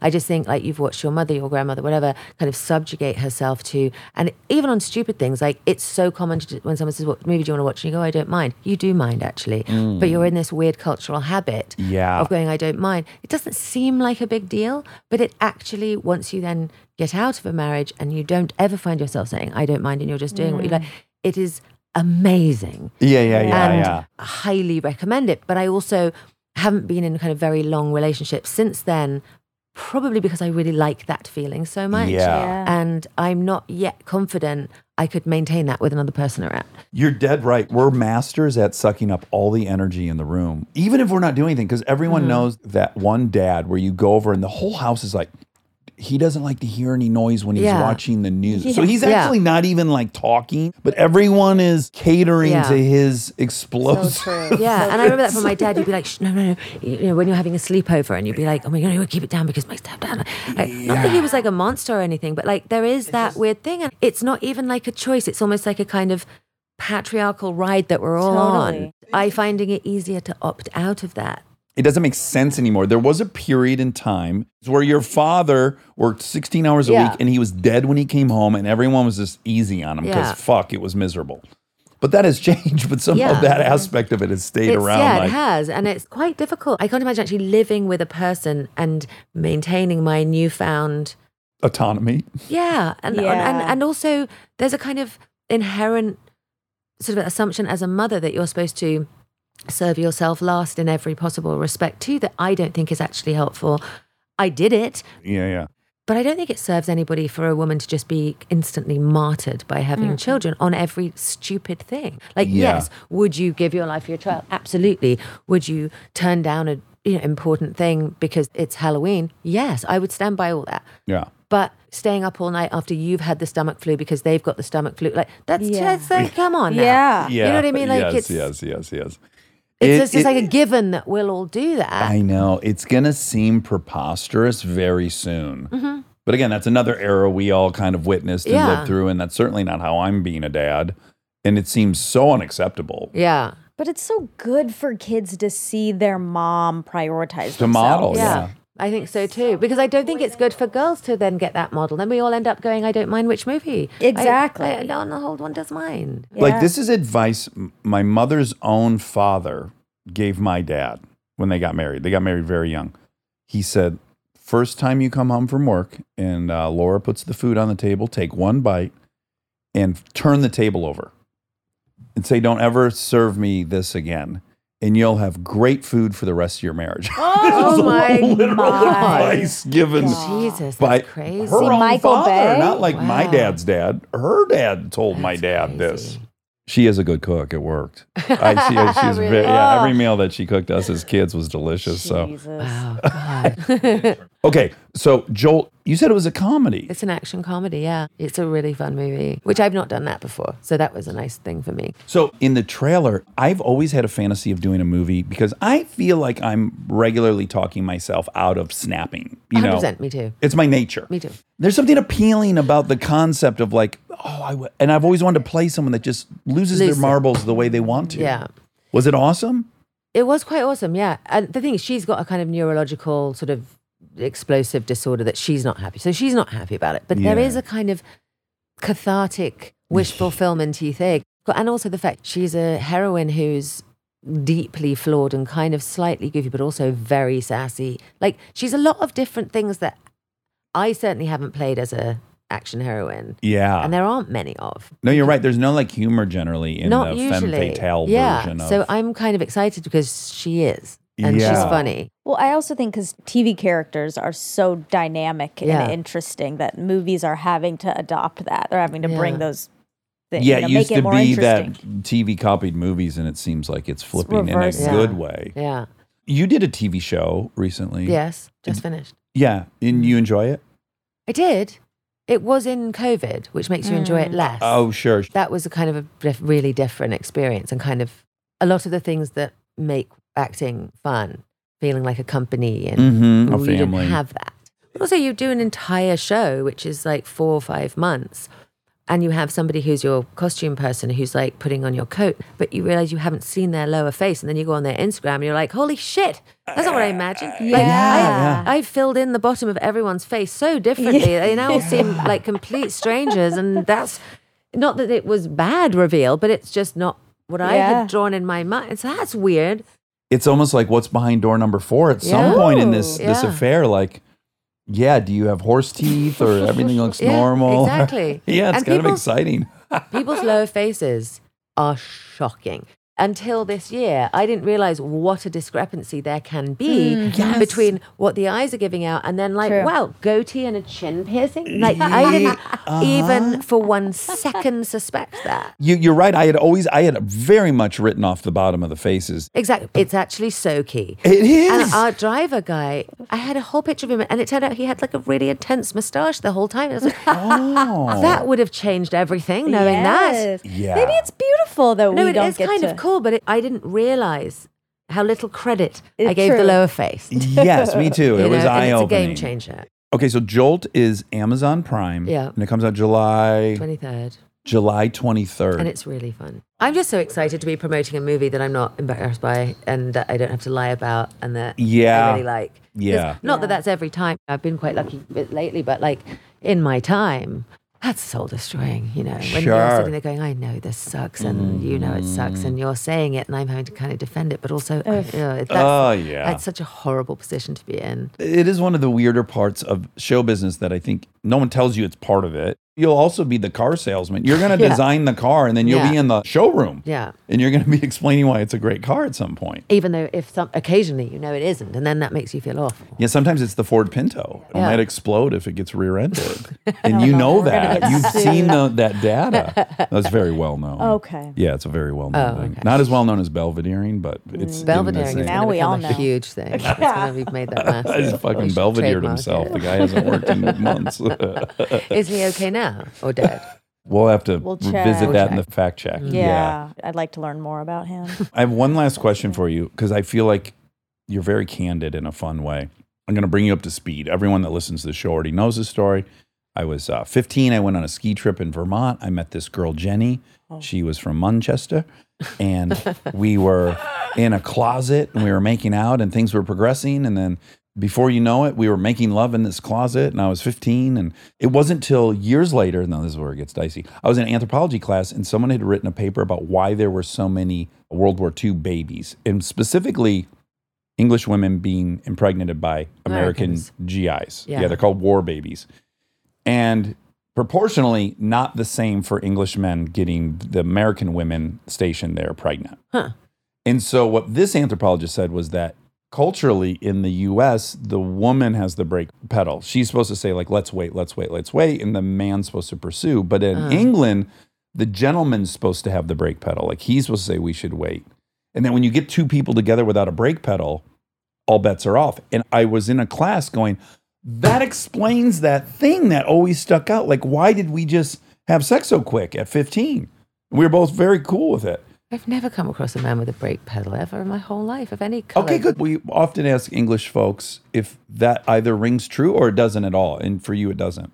I don't think it does. So far, most people are saying this is not A thing. true. And it could have been a thing in the I think 40s she and just not really anymore. liked you in the closet. Yeah. I find I'm that hard to trying to think back believe. to me being that sort of age, but I don't think I'd seen a penis at 15. But shortly after that, in the next couple of years, when I did first touch one, Yeah. Were you instigating or was the boy? Well, I think he was, and I was appalled because I had no map in my mind for this feels not like anything I've ever felt, except the inside of a cat's tail. And then once I had that thought, I was really upset. The inside of a cat's tail. Because there's that thing that's like, it's a bone, but it's not a bone. It's so weird. And What I've got is it? nothing corresponding to a bone that's not a bone. And the only thing I kind of Rolodex through my brain was a cat's tail, and then I got really upset about it and had enough of it. And I just needed to go home and really think about the whole cat's tail of it all before I could process it. Yeah, I just needed to. I found it depressing. I'm going to tell you the story. The first time I went down a girl's pants, I was in 6th grade and she was in 8th grade, and we were behind this. This is very early. We were hillbillies. okay. It's like out in the sticks in Michigan. And we're behind this garage, and we're supposed to be at the movies, but we're not. Everyone went to Deanna's house, and things are escalating. And she says, I love being fingered. And I was like, okay. And then I went down her pants, and I was in a panic because I know where my penis is, and it's very much up front. Yes. And I kept getting lower and lower and panicking, like I'm going to get to her butt very soon, and that can't be what she's looking for. And I'm stalling so long that she finally says, have you done this before? I'm like, oh, yes. And then I just have to commit. And then I'm like, oh, my God, it's not anywhere near mine. Isn't that weird? Another person who obviously didn't have a brake pedal. Yeah. So what is it about you? I guess just because she was English. Yeah. I don't know. You're right. This thing's unraveling. We can keep asking. I do like finding out when people, because it's so weird to touch a opposite sex's undercarriage. Genitals. For the first time. Yeah, I like that you were just I was continuing. panicked, yeah. And there's me silently crying, thinking about a cat's tail. Yes. I was running on a runway. I was like, where is this going to end up? And you definitely couldn't say, no, I've never done it. No. I couldn't either. But I also had that thing of like, I don't want him to see how distressing I find it that this is. I wasn't distressed by what he wasn't doing anything. It's just the cat's tail portion of it I found jarring as fuck. It is so bizarre that it is a liquid and a gas. Exactly. Yeah, exactly. a solid and a liquid. Exactly. Yeah. And he's like, you can break it. I did. Oh, you've broken yours? Yeah. That was a whole other fucking thing. We've said it on We've here. said it on here. I might need to hear a bit more. So no one's at blame, but there was an injury during sex with my wife. I heard a loud snap. It bent completely in half. Oh my. I screamed. Did it was hurt at the same time? Like a motherfucker. It was like a hot knife had been put in it. Oh my God. It sucks. I don't think anything of it. Months go by. Months. And maybe 6 months later, I start noticing my penis was taking on a different shape. When erect, not But flaccid. the shape was what? The shape was like all of a sudden I kind of had a dent in my penis when I was erect, and then it was starting to curve, which it hadn't. And I was like, what is this? This is interesting. Maybe this just happens as you get older. Yeah. And then it was progressing to a point where I went and saw my urologist who did my vasectomy, Dr. Josephson, shout out, great guy. I'm telling him what's going on, and he goes, did you injure it? And I'm like, I did. And he goes, okay, so you have what's called Peyronie's. Wait, I know someone else that had Peyronie's. It's a thing. It's a thing. A lot of people have Peyronie's. Oh my God, never this is seen the one, but- second time you've met someone with Peyronie's. Yeah, I've Wow. never obviously seen one, but I've heard a lot about it. Dr. Josephson, so he tells me, he says, he's manhandling my penis, and he says, well, I'll need to see it erect. And I said, well, Oh wow. yeah, I don't think that's going to happen in this office. And he goes, no, when you're at home the next time you have Take an a erection, picture. send me pictures. And I go, you want me to send you a dick pic? He goes, dude, my whole phone is dick pics. Like, I'm a urologist. Tell me about it, brother. So sure enough, like a good soldier, I go home and I get it all irritated, and I take a picture of it and I send it to him. Yeah, definitely Peyronie's. He goes, listen, here's what happens with Peyronie's. It either gets worse and worse and worse, and it can get so dramatic, the shift in its structural integrity, that you can't do it. What? And if it progresses to that, we have a medicine, it works a little bit, then we have a medical procedure. But the medical procedure, 50% of the time will end and you'll never get an erection again. So these are the options on the table for me. And he said, in half the cases, in a year, it just fixes itself. So you bet that. So for a year, you lived with. I which thought there one was a will it be? 50-50 chance I would be done having sex for the rest of my life. Oh, wow. And then magically it fixed itself. It's completely back to So normal, just like he said it could happen. It's staring straight now. What happens is you get like scar tissues in some of the blood vessels, and then because it is this big liquid solid gas, it prevents it from that, and it reroutes the blood, and then in the rerouting of the blood, it changes the shape and blah blah blah. But everything's honky dory now. Everything's good. What a wild ride that Yeah, was. that's It was scary. stressful because I was Oh my only God, I I bet. was 39 Yeah, when no, it happened. there was life in the old dog. Still. That's right. I wasn't ready to retire No, quite yet. no, It was no. stressful, but it all. You'll be happy to know everything ended. And you It's- didn't have to wear a splint on it or anything. You've missed that moment. Probably. No. This is a part of the story you will not like, but it came out in Race 270. While it was a little different, I was kind of excited about it. I was like, oh, I've seen penises that look like this in pornography, and now I have one. I think there was a part of it. Remember I was saying the Novel. autoerotic part of Oh, it was right. just like, oh, that's kind of ugly, but kind of interesting. Yeah. For a minute, I thought it was interesting, and then I got really But scared. then when you heard the possible caveat of it, was less interesting. Then right? it got very Yeah. uninteresting, Oof, and then yeah. I was paranoid, and then it just was all over. Thank God. Oh, I'm so For all of us. relieved. Thanks for sitting through that. No, I'm very medically minded. I love a Peroni story. Yeah. Me too. Yeah, I really do. I love really any type of. I had a doctor once who used to send me X-ray pictures and say, "Guess what this person put up their bum," and then went to the ER. Yes. Oh, that's a And fun game. Yeah, it was such a great game. I would love that. Yeah, it was amazing. And he'd spent his his career had sort of collecting. So once in a while, if I was having a low moment, he would send a thing and go, "Guess what this is?" And it was amazing. It'd be like a Rubik's cube or Oh, no wow. kidding. yeah, like a Hot Wheels car. Or, People are so creative. yeah. Yeah. What's the urban legend that we've talked about a couple times? Is the hamster up the butt, and then they try to Hamster. get it out with a paper towel tube.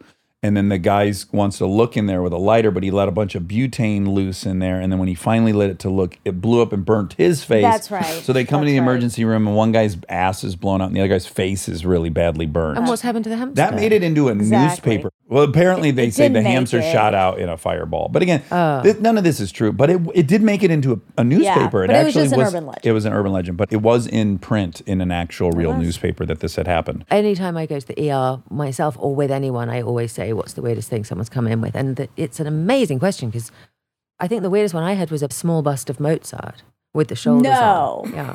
Wow. Yeah. People are so kinky. God, I'm boring. I'm never Right? cruising past a bust of Mozart and thinking I must I put need that up that my in my ass. ass. Yeah. I gotta go. I know. Hey, what are you doing outside of my ass? Get back in here. Exactly. You genius. Oh, how did you musical get out? You're a prodigy. naughty Mozart. Get back in my butt.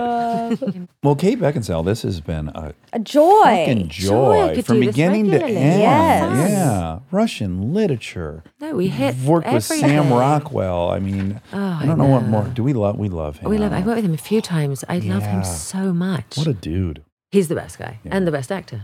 Yeah, He's yeah, one of the he's best both. dancer, best at everything. Best dancer?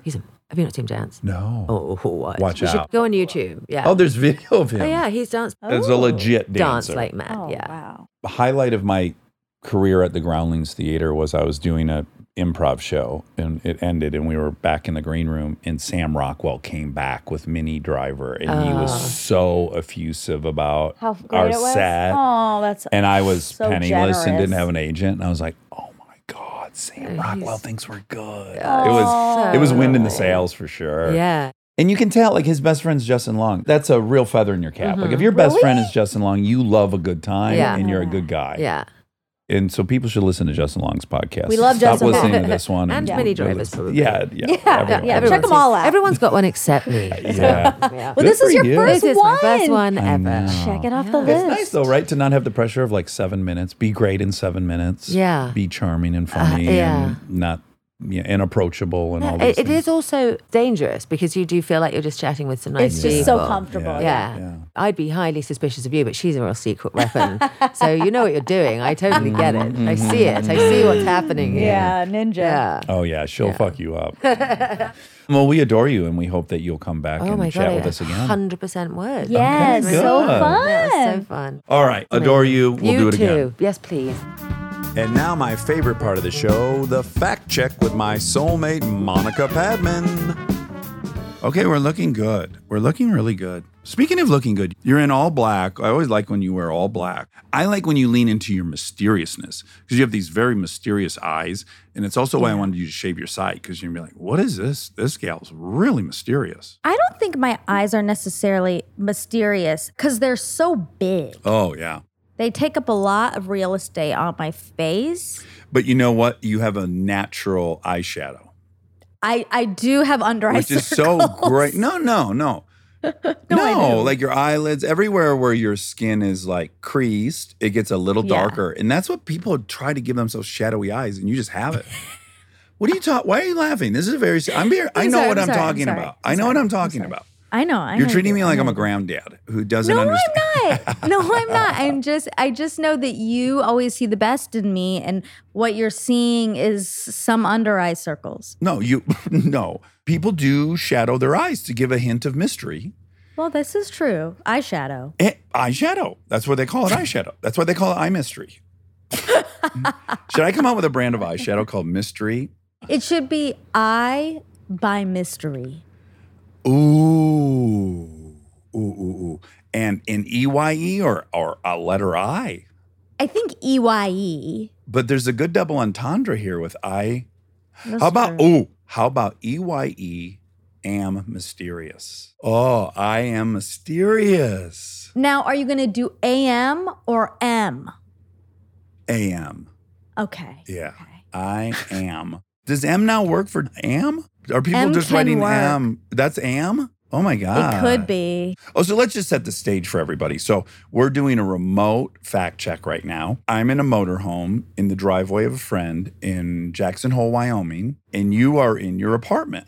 Yeah, and we haven't seen each other in a long time. Yeah. Tomorrow will be a week. It feels like a lot longer. You know how my theory that novelty and adventure slows down time. You had a big camping trip, and I've been in 3 different locations. And so I feel like, I've been gone for 20 days already. I want to give a quick update on my camping, and then I want us to really dive into your trip because Okay, great. You've been doing so much cool stuff. Okay, well, just as a quick update, everyone who listens knows I went camping and that it was going to be scary for me. You foreshadowed that you might die. So first and foremost, clearly you lived. I've lived through this experience. My camping stove did come in time. Okay. That was a big TBD. That's right. That was a cliffhanger. You didn't use it though, right? I used it once. You did. I did. I said I bought so much stuff. My setup was gorgeous. Of course, it was I'm gorgeous. sure. Yeah. But then, of course, I set up everything. I had like my cooking tools out. I had my stove. Of course, I accidentally bought propane and it needed butane. So that was a big fail, but I borrowed some butane from Matt. And I had a collapsible sink. That came in real handy, actually. No kidding. Yeah, I washed my hands in it a lot with liquid death, which felt Extravagant. felt really extravagant. That's something like Zsa Zsa Gabor would do or something. Like, there's always rumors about like actors generally actresses using like Evian to clean their face. This was like that. Mm-hmm. And anyway, so everything was gorgeous. And I brought, food to make. And Molly called on the way and she was like, "Do you want Jersey Mike's?" And I was like, "Yeah." Uh-huh. So I set everything up and then I ate Jersey Mike's instead. Of course. But then the next morning I made sausages on my stove. Oh, fun. How'd they taste? They got burned. Okay. But yeah, butane burns hot. It's probably hot, right? it was so hot. I don't Yeah. know why. And then I was confused. I was like, why can't I control the temp on this? Mm-hmm. And you really scorched those things, huh? Yeah, they were scorched, but I ate them. Okay, good. Well, it sounds like the theme of your trip was, I made my bed, I'm going to lie in it. I bought this stove, now I'm going to fucking use it. I made these That's right. sausages, sure, they're burnt, but I'm going to eat them. Sounds like a lot of, oh, ding, ding, ding, and you didn't have a bed, and that was a source of great discomfort because you didn't make the right bed. Yeah, so I thought I was camping clever. Like, I thought I was doing the right thing, being a really good camper. I went onto camping website and bought my sleeping pad and sleeping bag. And, it all came. And when it came, I thought, man, everything's so tiny. this is amazing. And because it's supposed to be tiny because people put it in backpacks and stuff. Yeah, you put it on your motorcycle and travel around. Yeah, but I didn't know that. I just thought it was some like technology that was like making it super tiny, but was going to blow up into this huge, comfortable thing. No, the sleeping pad was a pee-pee half an inch. Yeah, it was a pee-pee pad. It was definitely a pee-pee pad. It was for a backpack. Like, I mean, and good for maybe a backpack, but not for this type of thing. And you know what? I thought in my head, like, I should bring my air mattress. My air mattress is luxurious. It's huge. It's thick. It's incredibly comfortable, and it's very thick. But I thought, I can't be the one bringing an air mattress. Like, that's so silly. When we camped at that same spot, we brought air mattresses. Everyone did. Yes, Everyone of course. brought air mattresses. Apparently. We live in the era of the air mattress, so there's no reason to not use it. I thought that wasn't for real campers. Oh, okay. You're trying to be hardcore. Ain't it hard being so hardcore? Good job. So not only was it a half an inch, it was also incredibly narrow. Oh, boy. So and you're already narrow. So if you're saying that, imagine what I'd be saying. It'd be a thong on me lying down. Yes. You would have spilled out all over it. Boy. Like never. So I couldn't toss and turn. Coupled with buyer's remorse. And looking in other people's tents with full air mattresses and getting upset. Yeah. And, you know. Okay, so that part wasn't ideal. But it was fun. It was for Ryan's birthday. He had such a good time. We were right on the beach, which was super fun. We spent all day at the beach, which was great. Did any campers do mushrooms? I believe so, but I did not. Yeah. Because I was sleepy and I had to go to bed like a little camper. Yeah. You know, there's a weird serendipity happening, which is your brother went on a camping trip at the exact same time, and he too bought a bunch of stuff. He went crazy, Aaron. Aaron went camping? Mm-hmm. He and Ruthie and the kids, and boy, oh boy, he bought everything. He bought so much shit he had to rent a U-Haul trailer and hook it up to his car so he could lug it all. That's textbook Aaron, by the way. That's like vintage Aaron Weekly. His character defects, and he won't mind me telling them on the air because God knows he'd say it too. He's a very impatient person. So if he gets an idea he wants something, he has to have it in like 10 minutes. Oh, this has led to some weird. lot of that. Yeah, he's had a lot of regrettable like vehicle purchases and stuff because he has to have it. Yeah. Yeah. And so I think he was in his addiction a little bit when he planned for this camping trip. A little manic. Yeah. It sounded like he just started. I think he went to a place and just basically bought everything there. Yeah. I'm really glad I didn't go into an REI because I would have bought a lot of extras. But you probably would have been comfy and had a good time because you would have probably been able to try some of these things. Damn it. But fun was had. Some people probably did mushrooms. That's great. Yep. Do you want to hear a fun story from me about mine? I want to hear all the fun stories, yes. Well, I'm not going to give you all of them, but I am going to say I went whitewater rafting with Lincoln, her first time ever. Yes. And was it scary? No, she was so brave and excited and laughing and putting her hands over her head, and it was really fun. It was really, really fun. And then yesterday, my dad and I, Tom Hansen, took a really long motorcycle ride, like 200 miles, and a good 60 of it was a dirt trail across the back of the Tetons. It was a pretty extreme ride. And we found this like dam just in the middle of the mountain, this very rudimentary like earthenware dam. And we decided to pull over and have some water and stuff. So we're sitting there chatting. And then two guys roll up on adventure motorcycles, like mostly for off-road. And they get off and it's clearly a father and son. And they have ridden their motorcycles from Colorado on that dirt path. They take this thing called the Continental Divide Trail, and they leave Colorado, and they're just on a dirt road all the way here to Wyoming. They go beyond that, and they were telling us, so this is what they do, right? And they're father and son. I just get happy when I see that there are dads that, they do that. They invite their son, and they have that relationship, and they have a hobby together. And these guys have been all over the country riding motorcycles on dirt roads.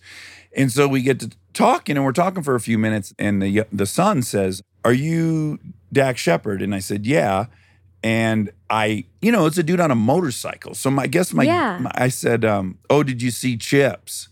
And he goes, oh, no, I haven't seen that. He goes, no, I like your podcast. And he was an armchair. Oh, that's awesome. Running into an armchair like in the middle of a mountain on a fucking dam. It was really lovely. I love seeing armchairs in the wild. Yeah, I mean, truly in the wild. This was really in the outback. Can I say that story reminded me a little bit of a horrible, horrible tragedy that happened in my hometown. Oh. I think it's also maybe been on the news globally because my therapist said she thought maybe she saw. Oh, really? One of my very, very, very good childhood friends, her husband was murdered. And it's just... Do they still live in Duluth? Not in Duluth, but in another suburb. Okay. So like right there. It's just unimaginably tragic. He was working and he was a golf pro and he was working at his golf course and somebody crashed onto the golf course and he went over to see what was going on to probably ostensibly help and they shot him. That is so crazy. So that person had gone berserk. They're crashing onto a golf course and they're shooting whoever they see. Well, there were 2 dead bodies in the truck. Oh my God. It's so awful. And they have 2 young children and boys, and that's sort of what reminded me. But it's tragic. There is a GoFundMe for the family. So if anyone's interested, I'm sure if you just type in, his name is Gene Siller. Ashley, my friend, she is the person in the story about the swimming pool in Dairy Queen. She's my friend. No way. She's my friend who goes and says, like, why don't you ask Monica to be your boyfriend? Like, that's her. Oh, my gosh.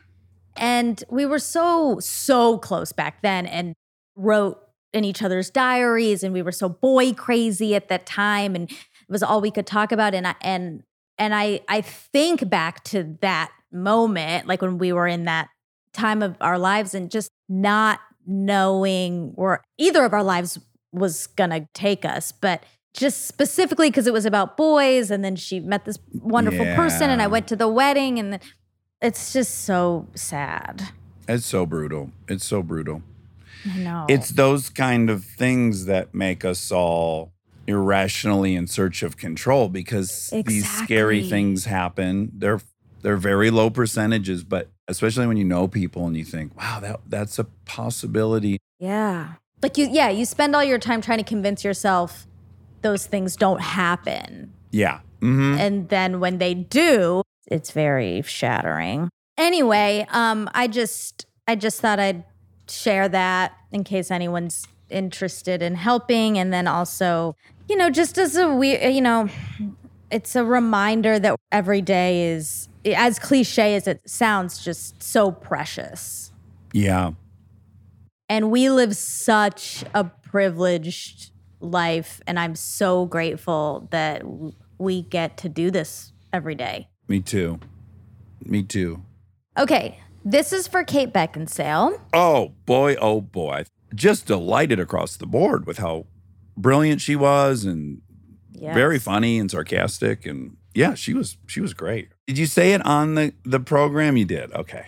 Yeah. It's Her only and Gwyneth. second time. Yeah, she's in the Gwyneth category. Yeah, where they actually glow.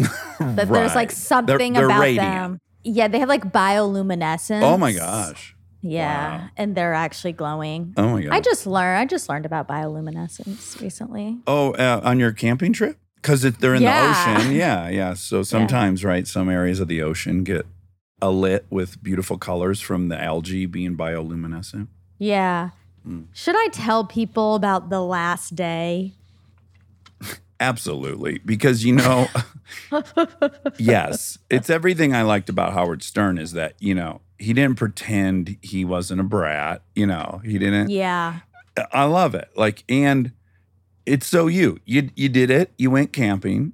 Yeah. And it was not a great sleeping situation for you.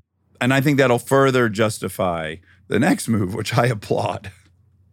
So yeah, I mean, I have zero regrets. I'm so glad I went. We had so much fun, and Ryan had so much fun, and that's why I was there. Yeah. But the last day, I did stop at San Ysidro Ranch on the way home. Which is one of the most beautiful places ever. It's like in Santa Barbara. It's really outrageously beautiful. And they have these like individual cottages, and there was we had private hot tubs in the back. Well, Molly joined you, which is great. She last minute, I got there and I was like, oh my God. You want to share it with someone, right? Yeah. I was like, this is amazing. But I was also totally happy to just be there by myself and soak in nature in a different way. Yeah. Nature with good service. In a hot tub. Yeah. Yeah. Really good food and stuff. Oh my God, delicious food. Yeah. Yes.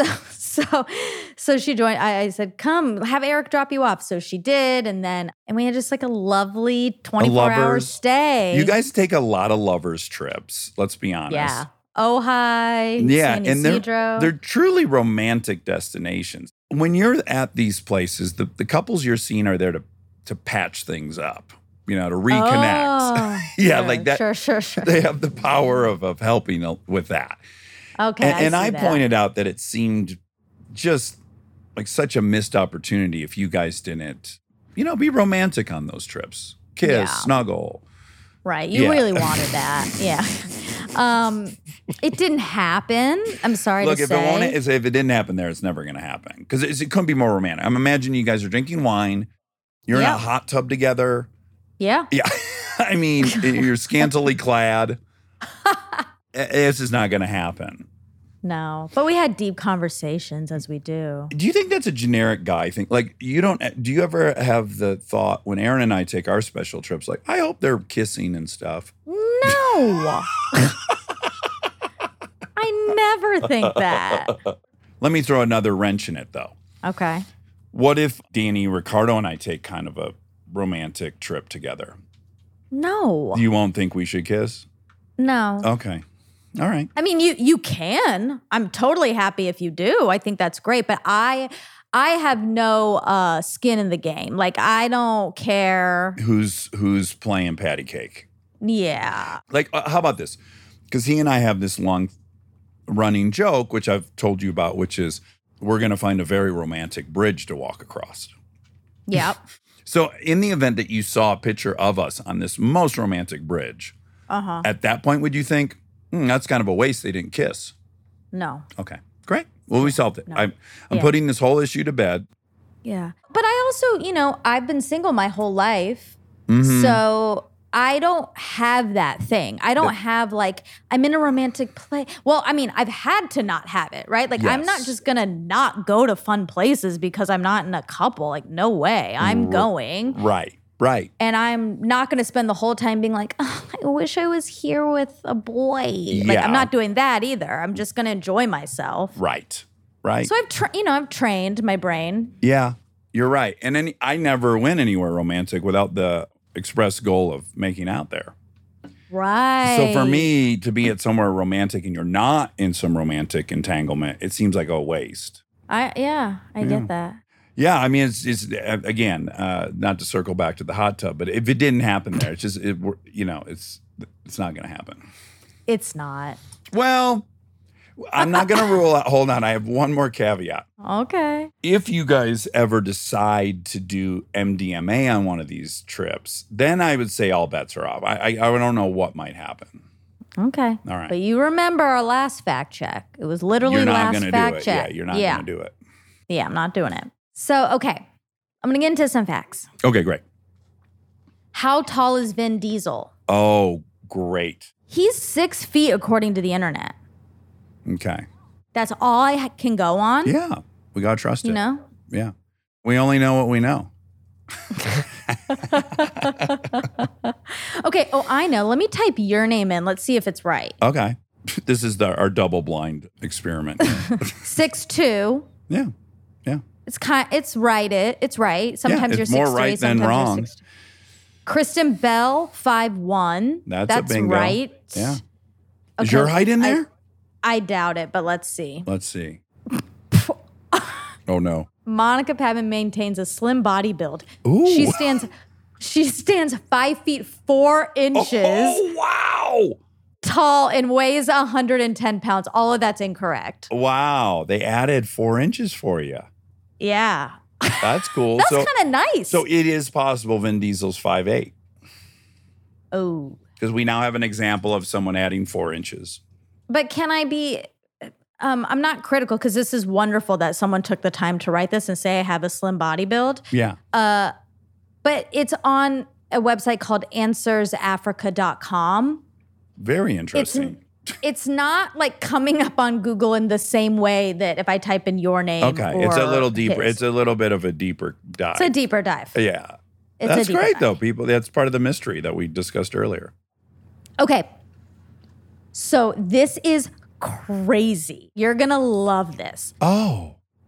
Laura, yeah, No, go ahead. go ahead. I had a couple friends reach out. In fact, Fred Raskin, who is Quentin's editor, he reached Yeah. out. He said, I just wanted you to know you're actually right. Pee Wee Herman Adventure was before the TV show.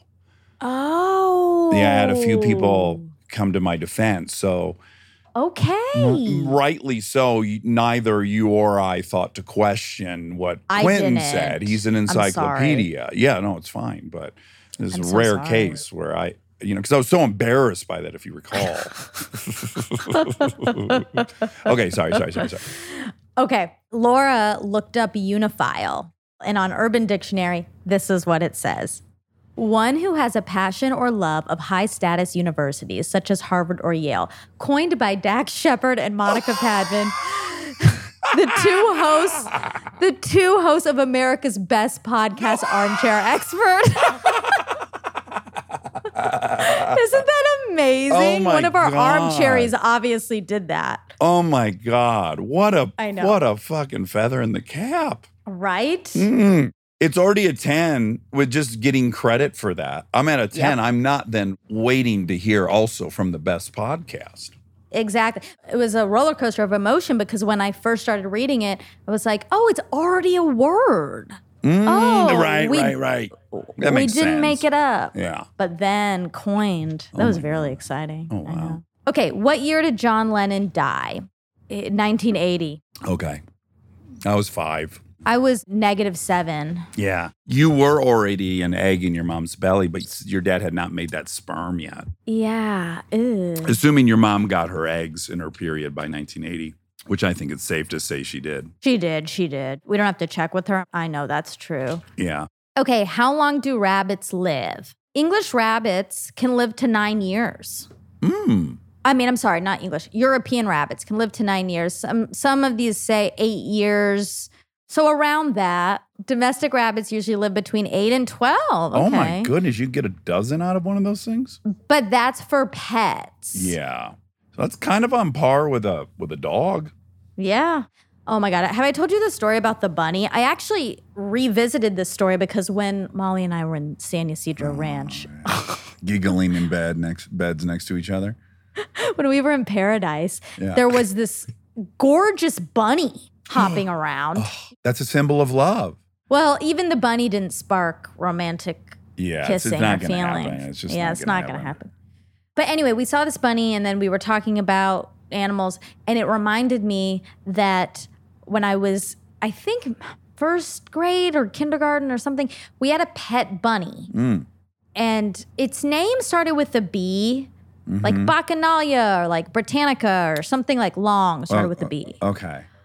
And people took turns taking it home. Oh. And Oh, it was a school pet. yes. Oh my God. I was having a hard time imagining your parents okayed a pet bunny. Oh, I'm so sorry. I didn't say that right. Yeah, we Yeah. had a pet bunny at school. There we go. We had a school bunny and kids took turns taking it home. Ooh, a lot of responsibility. And then it was my turn and I was so excited. It was the best day. And then, of course, my mom comes to pick me up and I'm like, we're bringing the bunny home.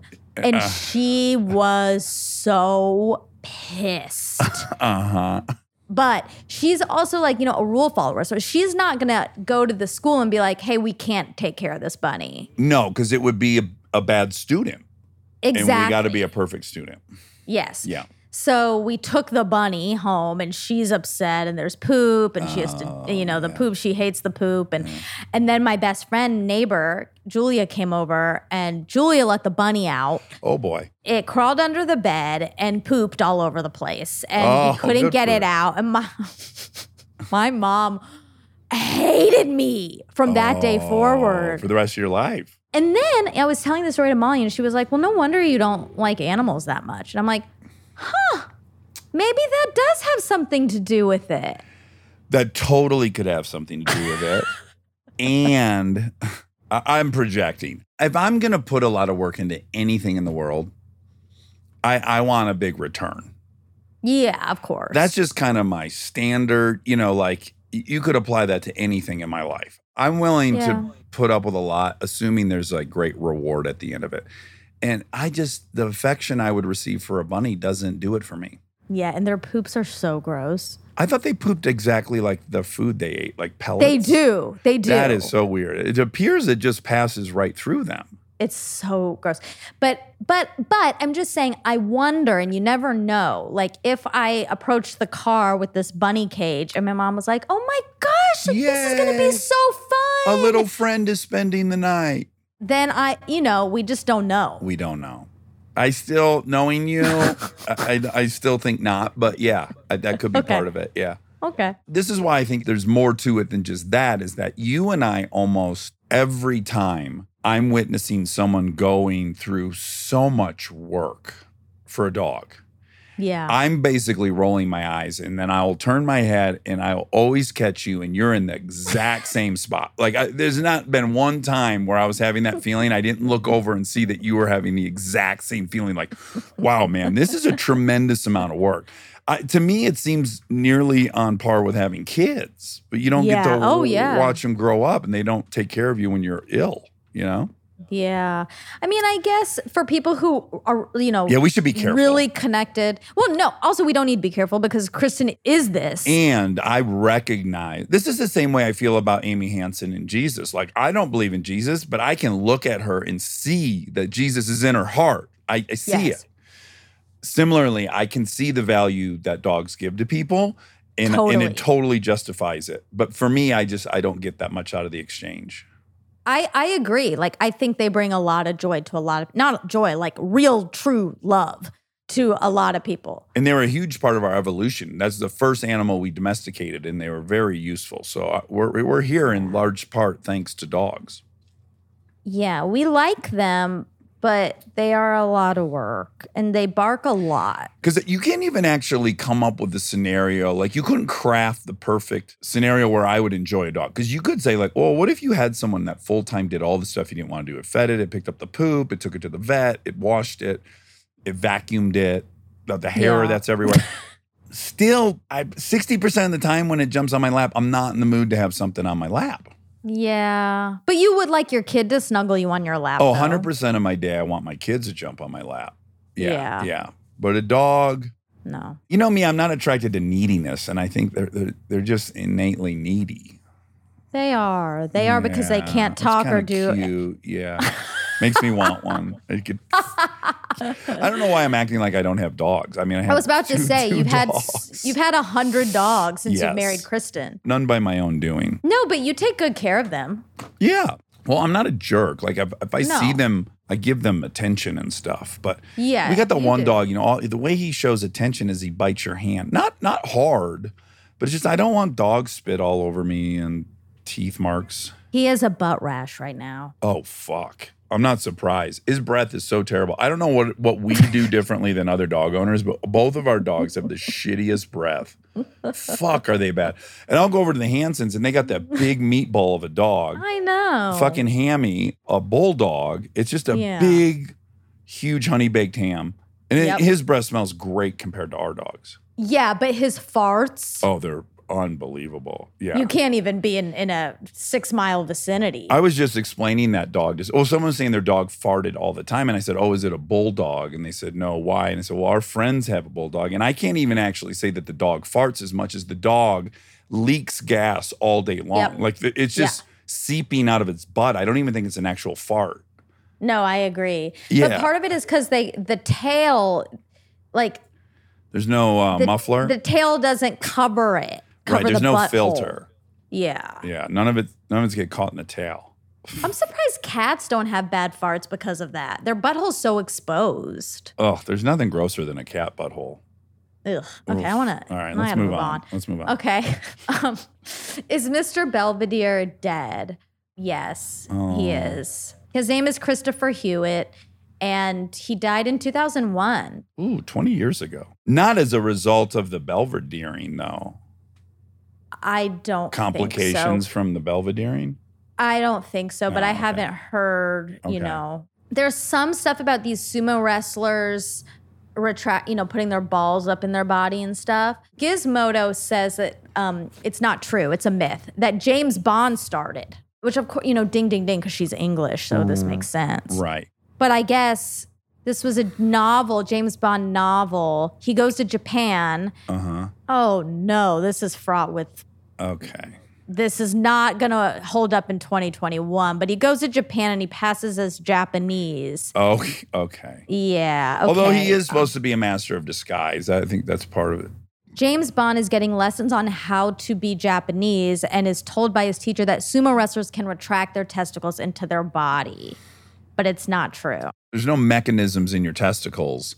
Now, granted, it has the power to shrink and expand. Do you know this about balls? They're No. constantly regulating their own temperature because they got to keep semen at a different temperature than your body. So Oh, that's interesting. that's why when guys go in a hot tub and they come out and their balls are fucking taffy, they're like 2 feet from their body because the balls are generally they're getting away from your own body temp when they're regulating. But when they're in the hot tub, they just keep getting further and further away, even though that's not the source of the heat. Oh my God. Oh, they're trying to actually leave your body. Yes, so when your balls drop, like when it's hot out, most guys' balls get saggy, and it's because your balls are getting away Oh. from the source of the heat, your body.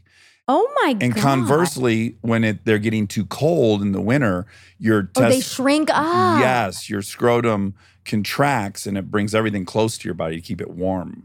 Oh my God. I had no idea that was the reason. We learned so much on this show.